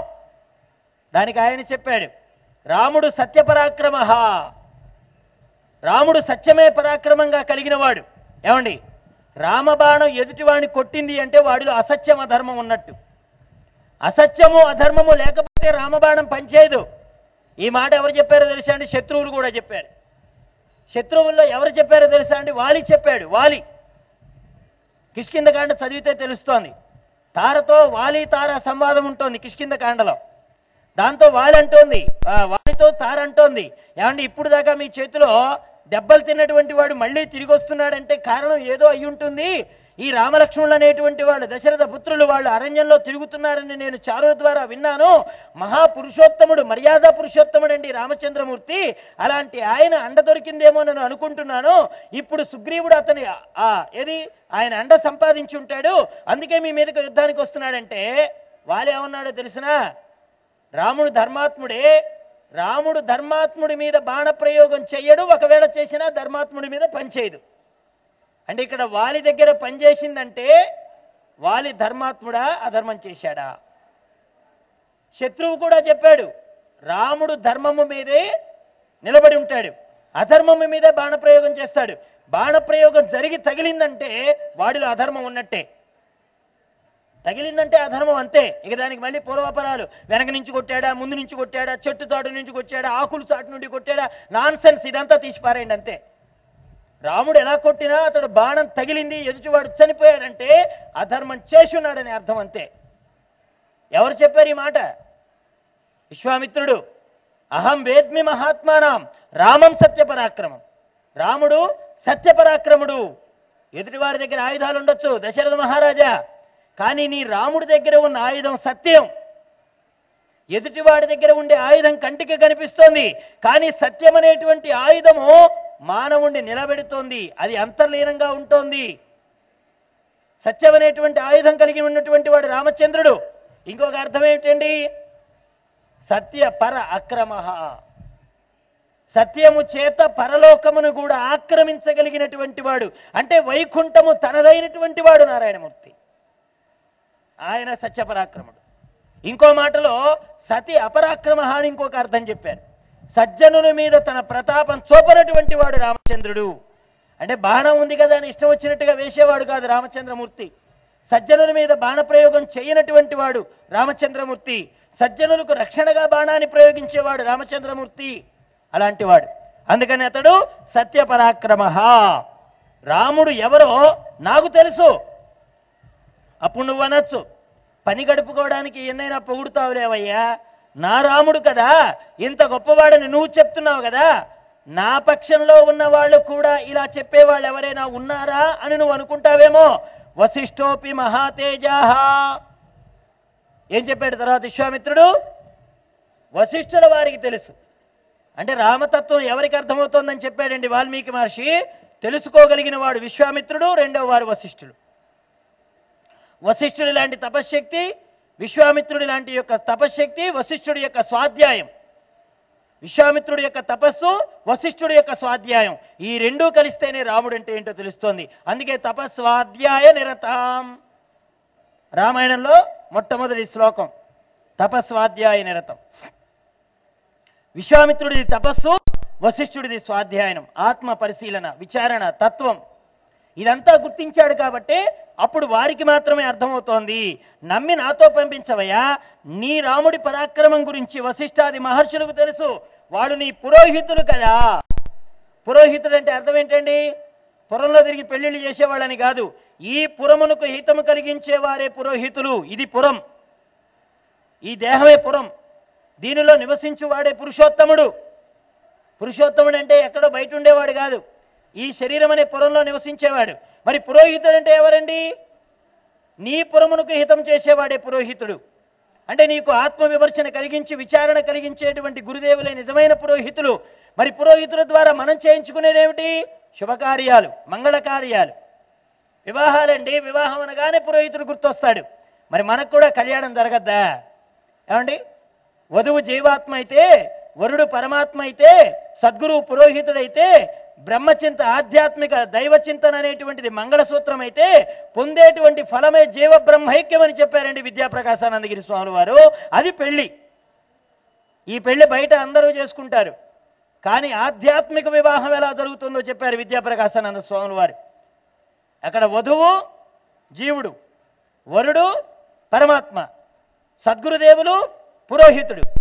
మాంగళ్య సూత్రం నిరంతర ఆధ్యాత్మిక దైవ చింతన, అనుభవించేటువంటి ఫలితము జీవ బ్రహ్మైక అనుసంధానం.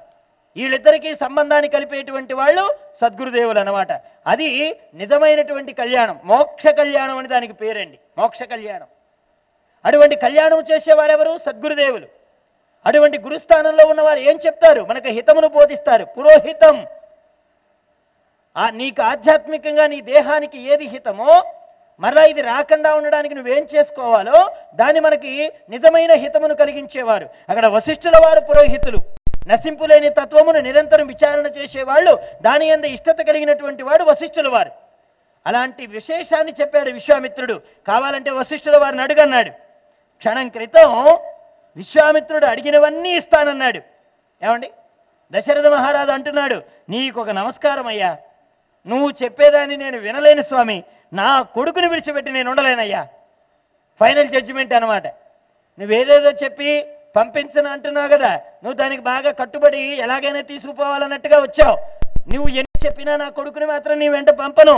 60,000 సంవత్సరాలకి యాగం చేస్తే పుట్టాడయ్యా పిల్లలు. ఏమండి?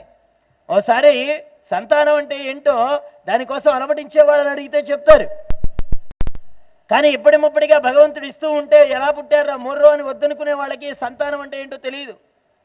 60,000 సంవత్సరాలకు పుట్టారయ్యా, నాకు పిల్లలు యాగం చేస్తే పుట్టారయ్యా, 4 పిల్లలు, అందులో మహాకీర్తిమంతుడు నా పెద్ద కొడుకు, వాడి మీదనే పడ్డాయి నీ కళ్ళు, నీ యాగరక్షణకు వాడే కావాలా, దయచేసి వాడిని విడిచిపెట్టయ్యా అని దండం పెట్టేశాడు. వెంటనే దశరథుడి మాటలు విన్న విశ్వామిత్రుడు, ఎంత మాట అన్నావయ్యా దశరథ మహారాజా, ఆజ్ఞాపించు అన్నావు, ఇప్పుడేమో ఇవ్వనని అనకుండా ఇవ్వలేనంటున్నావు. అసలు ఎవరు చెప్పారు ఈ మాట నీకు? పూర్వమర్థం ప్రతిశ్రుత్య ప్రతిజ్ఞాం హతుమిచ్చసి రాఘవాణాం అయుక్తోయాం కులస్య విపర్యయః యదిదాం తే క్షమం రాజాన్ గమిష్యామి యదాగతం మిథ్యా ప్రతిజ్ఞ కుస్త సుఖీ భవ సబాంధవః. విశ్వామిత్రుడు అంటున్నాడండి, ప్రతిజ్ఞ చేసి నిలబెట్టుకోలేక మాట తప్పేటువంటి ధర్మము తెలియని ఓ దశరథ, నీవు పుత్రపౌత్రాదులతో సుఖంగా శాంతిగా వర్ధిల్లెదవుగాక. ఏమండి, ఆశీర్వచనంలో కూడా మాట విరుపును ప్రయోగించాడండి విశ్వామిత్రుల వారు. ఎంత చక్కగా మాట్లాడాడో. ప్రతిజ్ఞ చేసి నిలబెట్టుకోలేక మాట తప్పుతున్నావు. అసలు అది తప్పడం కూడా ధర్మము అనేటువంటిది ఎలా ఉంటుందో తెలియనటువంటి వాడివయ్యావు నీవు. విచిత్రం ఏంటో తెలుసా? ధర్మం తెలియని నీ గర్భాన ధర్మాత్ముడైన రామచంద్రుడు ఎలా పుట్టాడో నాకు అర్థం కాకుండా, ధర్మస్వరూపుడు నువ్వు ఎలా కన్నావో నాకు అర్థం కావడం లేదు. కానీ నువ్వు నన్ను అర్థం చేసుకోలేకపోయావు, వశిష్ఠుడిని అర్థం చేసుకోలేకపోయావు. కారణం ఏంటి?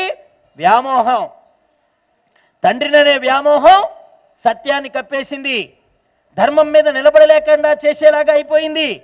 మాట తప్పావు దశరథ మహారాజా, ధర్మాన్ని తప్పావు, కక్కుస్థ వంశంలో జన్మించావు. ఉపయోగం ఏంటి? మిథ్యా ప్రతిజ్ఞ చేశావు. మిథ్యా ప్రతిజ్ఞ అంటే అర్థం ఏంటి? ఒట్టి ప్రతిజ్ఞ, పసలేని ప్రతిజ్ఞ. క్షత్రియుడు చేయవలసిన పనేనా ఇది? నీ బాంధవులతో సుఖంగా ఉండు, నేను ఎలా వచ్చానో అలా వెనక్కి వెళ్ళిపోతాను అని వెళ్ళిపోబోతుంటే ఇది ఆశీర్వచనమా ఎత్తిపొడుపా? ఒకసారి ఆలోచించాడు. ఇప్పుడు విశ్వామిత్రుడు బ్రహ్మర్షి, ఇప్పుడు తాను గతి తప్పడు, శాపాలు పెట్టడు. ఇదే పూర్వం విశ్వామిత్రుడు నీళ్లు తెలుసుకొని అలా చల్లేసేవాడు. ఏమండి, నీళ్లు ఉన్నాయి కదా అని ఊరికి ఇలా పోసుకొని చల్లేస్తూ ఉంటే ఉన్న తపశ్శక్తి అంతా క్షీణించిపోతూ ఉంటుందండి. కమండలంలో నీళ్ళే కదా చల్లితే పోతుంది అనుకుంటే తపస్సు పోతుంది దానివల్ల. అందుకే పూర్వకాలంలో ఎవరి తపస్సునైనా క్రిందు చేయాలంటే దేవతలు క్రిందికి దిగొచ్చిన తర్వాత వాళ్ళ కనుక శాపాలు కనుక ఇస్తే వాళ్ళు బాధపడలే, వెళ్ళిపోయారు. ఎందుకని? ఇక్కడ వాస్తవానికి ఖర్చు పెట్టుకుంది ఎవరంటే వీళ్ళు, ఖర్చు పెట్టుకుంది వీళ్ళు. ఎందుకంటే తపస్సుని ఖర్చు పెట్టేసుకున్నారు. అందుకే ఆనందంగా వెళ్ళిపోయేవాడు. వాళ్ళ పని అయిపోయేది, మేము వచ్చిన పని అయిపోయింది అనుకునేవాడు, వెళ్ళిపోయేవాడు. వాళ్ళు వచ్చింది దేనికోసం అండి? తపస్సుని క్షీణింపజేయడానికే వచ్చేవాళ్ళు వాళ్ళు. అందుకని వాళ్ళు ఏమనేవాళ్ళు కాదు, అలా వెళ్ళిపోయేవాళ్ళు అనమాట.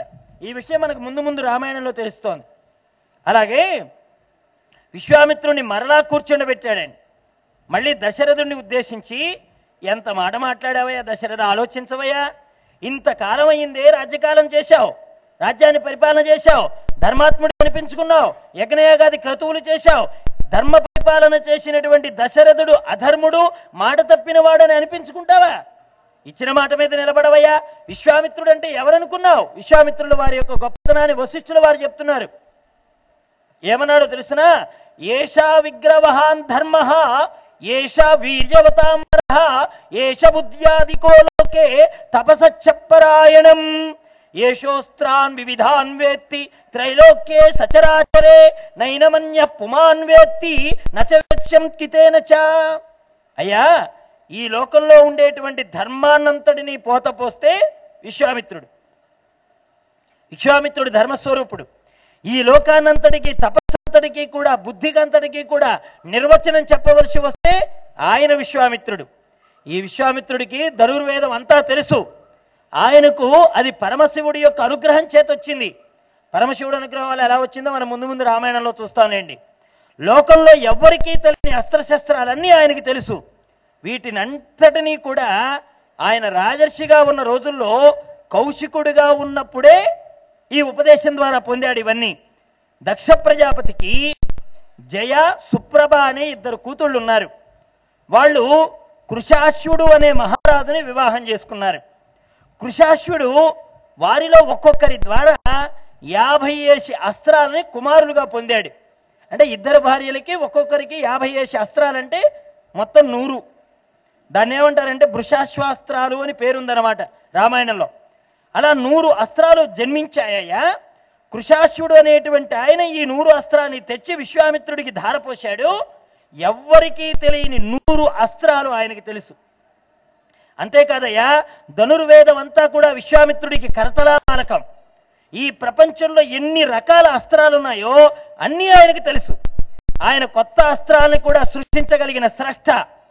అటువంటి మహానుభావుడు తనని తాను రక్షించుకోలేక చేతగాక నీ కొడుకును అడగడం లేదయ్యా. నీ కొడుకు చేత తాను రక్షింపబడతాను అంటే అర్థమేంటో తెలుసునా? ఇవన్నీ మూటగట్టి నీ కొడుక్కి దారపోస్తాడు. నీ కొడుకు విశ్వామిత్రుణ్ణి రక్షించాడనే పేరు దక్కుతోంది, కానీ రక్షించిన వాడు విశ్వామిత్రుడే. విశ్వామిత్రుడా రాముడా? గురువగ్రహం రాముడికి ప్రసరిస్తోంది. వాస్తవానికి విశ్వామిత్రుడి యాగాన్ని రాముడు రక్షణ చేయలేదయ్యా. రాముడికి తన సర్వశస్త్రాస్త్రాన్ని ధారపోసి రాముడికి అనుగ్రహింపజేస్తున్నారు. ఏమండి, ఎక్కడైనా సరే ఒక దైవం దగ్గర ఎవరి శక్తి కొద్దీ వాళ్ళు ధారపోస్తూ ఉంటారు. మనం దైవంలో పూజ పూర్తి కాగానే ఏం చేస్తామండి? ఏతత్ఫలం సర్వం శ్రీమన్నారాయణ దివ్య చరణారవిందార్పణమస్తు అనుకుంటాం, లేక సద్గురు చరణారవిందార్పణమస్తు అనుకుంటాం. అంటే ఎవరికి తగ్గట్లుగా వాళ్ళు ధారపోయడం. ఇప్పుడు రామచంద్రమూర్తి రావణాసురుడు అనేటువంటి పేరు కలిగిన రాక్షసుణ్ణి కైలాసాన్ని 10 తలలతో ఎత్తగలిగినటువంటి వాణ్ణి, విశేషమైన పుష్పక విమానం కలిగినటువంటి వాణ్ణి, అన్ని లోకాల మీదకి అడ్డు లేకుండా వెళ్ళిపోగలిగినటువంటి వాణ్ణి, అటువంటి వాడితో రామచంద్రమూర్తి సాక్షాత్తు నారాయణుడు మానవాకారంతో వచ్చి ఏది తనకు తానుగా ఎదురు నిలబడబోతున్నాడు ఈయన. ఇప్పుడు ఈయనకి ఎవరికి తగినట్లుగా వాళ్ళు తమ తపశక్తిని ధారపోస్తున్నారు. వాళ్ళలో విశ్వామిత్రుడు ఇవ్వగలిగింది, విశ్వామిత్రుడు ఇచ్చేది ఏమిటంటే తను ఆర్జించుకున్నటువంటి వృషాశ్వ అస్త్రాలు అనే పేరు కలిగిన ఈ 100 అస్త్రాలను, అలాగే అంతకుముందు ఆర్జించిన తపశక్తిను, వీటన్నింటినీ రాముడికి ధారపోస్తున్నాడు. అంటే మన వాళ్ళు చెప్తూ ఉంటారే, ఇంటింటికి ఒక పుష్పం ఈశ్వరుడికి ఒక మాల అవుతుందని. అస్త్రశక్తిని ధారపోయిపోతున్నాడు.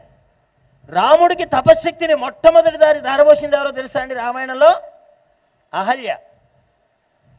రాముడికి తపశక్తిని ధారపోసింది అహల్య. రాముడికి అస్త్రశక్తిని ధారపోసినటువంటి వాడు విశ్వామిత్రుడు మొట్టమొదటిసారి.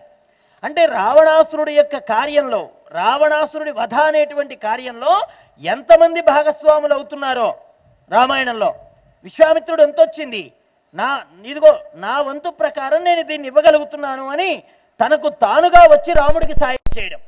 విచిత్రం ఏంటంటే అడిగితే సాయం చేసేవాళ్ళు, అడగకుండానే సాయం చేసేవాళ్ళు, తెలిసి సాయం చేసేటువంటి వాళ్ళు, తెలిసున్నా కానీ ఎక్కడ అడుగుతారో అని ముఖం తప్పించేవాళ్ళు, ఇన్ని రకాల వాళ్ళు ఉంటారు సాయం చేయడంలో కూడా. అలాగే ఇక్కడ విశ్వామిత్రుడి యొక్క స్థాయి ఏమిటంటే అంతటి నారాయణమూర్తి, అంతటి పరబ్రహ్మతత్వము వైకుంఠాన్ని విడిచిపెట్టి మానవాకారంతో దశరథుడి యొక్క గర్భాన 12 నెలలు కౌసల్యాదేవి గర్భంలో ఉండిపోయి నలుగురిగా తాను ప్రభవించి యజ్ఞయాగాదులు సంరక్షించే పేరిట నా వెంట నడిచేటువంటి వాడిగా నేను తీసుకువెళ్ళి అతడికి నేను యాగ సమర్పణ ఏది నిజంగా ఆయనకి నేను ఈ అస్త్రశస్త్రాల యొక్క తపశక్తినంతా కూడా ధారపోసేటువంటి అదృష్టం నాకు కలుగుతోంది కదా అని విశ్వామిత్రుల వారు వచ్చారు. ఇది ఆయనకున్న తపశక్తి, అది ఇవ్వడానికి వచ్చాడు. అలా అనగానే వెంటనే వశిష్ఠుల వారు అన్నారు, విశ్వామిత్రుడికి చేతగాక నీ పిల్లాన్ని పిలవడం లేదయ్యా, విశ్వామిత్రుడి దగ్గర చాలా గొప్ప శక్తి ఉంది, ఇది ఆయనకు మాత్రమే పరిమితమైంది, మీ కొడుకు ధారపోస్తాడు. అంటే ఇప్పుడు ఎవరి అనుగ్రహం ఎవరి మీద ఉందండి? విశ్వామిత్రుడి అనుగ్రహమే రాముడి మీద ఉంది, గురువు అనుగ్రహమే దైవం మీద ఉంది. గురువు విశ్వామిత్రుడయ్యాడు, దైవం నడిచేవాడయ్యాడు. అంటే గురువు చెప్తే నడిచేటువంటి వారు దైవం. అలాగా రామచంద్రమూర్తి తన వెంట నడిచేవాడిగా రాబోతున్నాడు. ఇది పరమమైనటువంటి అనుగ్రహం అన్నమాట విశ్వామిత్రుడికి లభించింది. అక్కడ ప్రపంచంలో సమస్త విద్యలు రాముడికి రాబోతున్నాయ్యా. అలా మోకాలు అడ్డకు దశరథ మహారాజా నీ కొడుకుని సంతోషంగా పంపించవయ్యా అని సలహా ఇచ్చాడు. ఈ మాటలు విన్నటువంటి దశరథ మహారాజు అప్పుడు సింహాసనం మీద నుంచి లేచి గబగబా లోపలికి వెళ్ళి అటువంటి మాటలు విన్నప్పుడు మనం ఎలా ప్రవర్తిస్తామో అలా ప్రవర్తించాడు. లోపలికి వెళ్ళి కౌసల్యతో చెప్పాడండి, ఏమండి లోకంలో తప్పించుకోవడానికి కొన్ని మార్గాలు ఉన్నాయి. ఎలా ఉంటాయంటే అతనికి ఇవ్వాలని అనిపించదు, కానీ ఇవ్వనటువంటి వాడిగా తన పేరు బయటికి రావడం ఇష్టం లేదు. మరి ఎలా తప్పించుకోవాలి? లోపలికి వెళ్ళి భార్యనో పిల్లాడినో కనుక్కుంటాడు, ఎరా వాళ్ళు వచ్చారు మరి ఏమన్నా ఇవ్వాలా లేదా, నీ సంగతి నాన్న నీ ఇష్టం. నా ఇష్టం కాదురా, మళ్ళీ నేను ఇస్తానని తెలియకపోతే బయట నా పేరు దానకర్ణుడిగా ప్రసిద్ధికి ఎక్కింది. ఇప్పుడు నేను ఇవ్వనంటే నా పేరు బయటికి వెళ్ళిపోతుంది. ఇవ్వడం నాకు కూడా ఇష్టం లేదు. మీరు ఒక మాట చెప్పండి, మాకు ఇష్టం లేదని మీరు అనండి. నేను బయటికి వెళ్ళి చెప్తాను, మా ఆవిడ ఒప్పుకోవడం లేదు, నా పిల్లాడు ఒప్పుకోవడం లేదని. ఇలాగే చెప్పండి మీరు కూడా. అంటే ఇప్పుడు ఇది ఎవరి మాట అండి? ఎవరి మాట? భార్య ఒప్పుకోక కాదు, బిడ్డ ఒప్పుకోక కాదు, వాడి మాటే భార్య బిడ్డల చేత పలికిస్తాడు. కొంతమంది మహానుభావులు ఉన్నారు ఏది ఇలా పలికించేవాళ్ళు. పాపం దశరథుడు కూడా అనుకున్నాడు, ఇప్పుడు ఎలాగైందండి, కుత్తుక పట్టుకుంది వ్యవహారం. ఒక మాట ఏమండి, మాట కుత్తుకు పట్టుకుంది. ఆ మాట కోసం ఏమయ్యాడు, మళ్ళీ వెంటనే భార్య దగ్గరికి పోయాడు. ఎందుకని? ఏమండి ఎలా పంపిస్తామండి, పిల్లాడు 12 ఏళ్ళాడు కదా, ఎలా పంపిస్తామండి అని కౌసల్య అంటే వెంటనే బయటకు వచ్చేసి, విశ్వామిత్ర నాకు పంపించాలనే ఉంది, కానీ మా ఆవిడ ఒప్పుకోవడం లేదు. ఏమండి, కాగల కార్యం గంధర్వులు తీర్చినట్టుగా అయిపోతుంది కదా అని ఒక ప్లాన్. కానీ ఆవిడేముందండి, అంత మహానుభావుడు అడిగితే పంపకుండా ఎలాగంటే ఉందండి. అది గురువుని గుర్తించడం అంటే అది. గురువు వశిష్ఠుల వారు కులగురువే, కానీ దశరథుడికి వ్యామోహం, మమకారం, మమత్వము పట్టినటువంటి బోధనంతటిని మరిపింపజేసింది. కానీ భార్య అన్నదండి, అలాంటి ఆయన వస్తే ఎలాగండి, ఆయన తిరిగి పంపిద్దామండి, మన పిల్లల్ని ఇచ్చే పంపిద్దామండి అని ఎప్పుడైతే ఆవిడ చెప్పిందో అప్పుడు రాముడిని తీసుకురమ్మన్నాడండి. అందుకే విశ్వామిత్రుడు అంటే ఎవరు? త్రికాల వేది కదండి ఆయన. లోపల ఏం జరిగిందో ఆ మాత్రం తెలీదా విశ్వామిత్రుడికి? భార్యను అడిగాడనే విషయం తెలియదా అండి ఆయనకి? వెంటనే ఆయన ఇలా తలూపాడు. బయటకు వచ్చి దశరథుడు అన్నాడు, సరే ఏం చేస్తాం, మా పిల్లాడిని పట్టుకెళ్ళండి. ఈ పట్టుకెళ్ళండి అనే మాట ఎవరిది? కౌసల్య అనుమతి. అందుకనే విశ్వామిత్రుడు ఏమన్నాడండి, కౌసల్య సుప్రజా రామ పూర్వ సంధ్యా ప్రవర్తతే. సుప్రభాతంలో దశరథ తనయ రామ అనలేదు. ఎందుకని? దశరథుడు టక్కరివాడు, మాట తప్పుకుందాం అనుకున్నాడు. మాట తప్పుకుందాం అనుకునేవాడు మాకు అవసరం లేదు. మాట మీద తాను నిలబడమే కాక, భర్తను నిలబెట్టడమే కాక, తను మెట్టినింటి గౌరవాన్ని కూడా నిలబెట్టినటువంటి ఆ మాత ఉన్నదే కౌసల్యాదేవి. ఆవిడికి నేను నమస్కారం చేస్తాను, దశరథుడికి కాదు. అందుకని కౌసల్య సుప్రజారామ అని మొదలెట్టేశాడు విశ్వామిత్రుడు. లోన జరిగింది ఆయనకు తెలుసు. వెంటనే పిల్లల్ని బయటికి పంపించేటప్పుడు, ఊరికి పంపించేటప్పుడు ఎలా పంపించాలో మనకు రామాయణం చెప్తుందండి.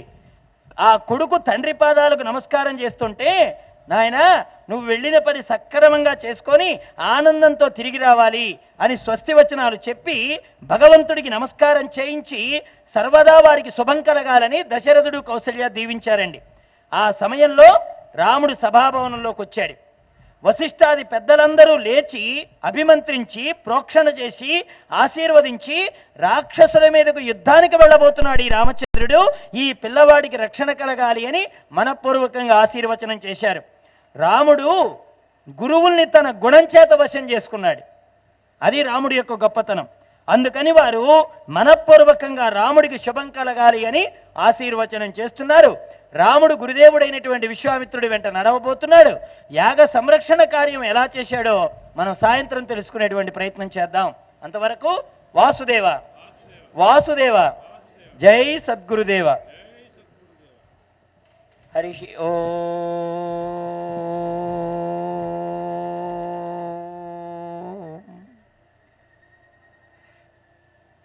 హరి ఓ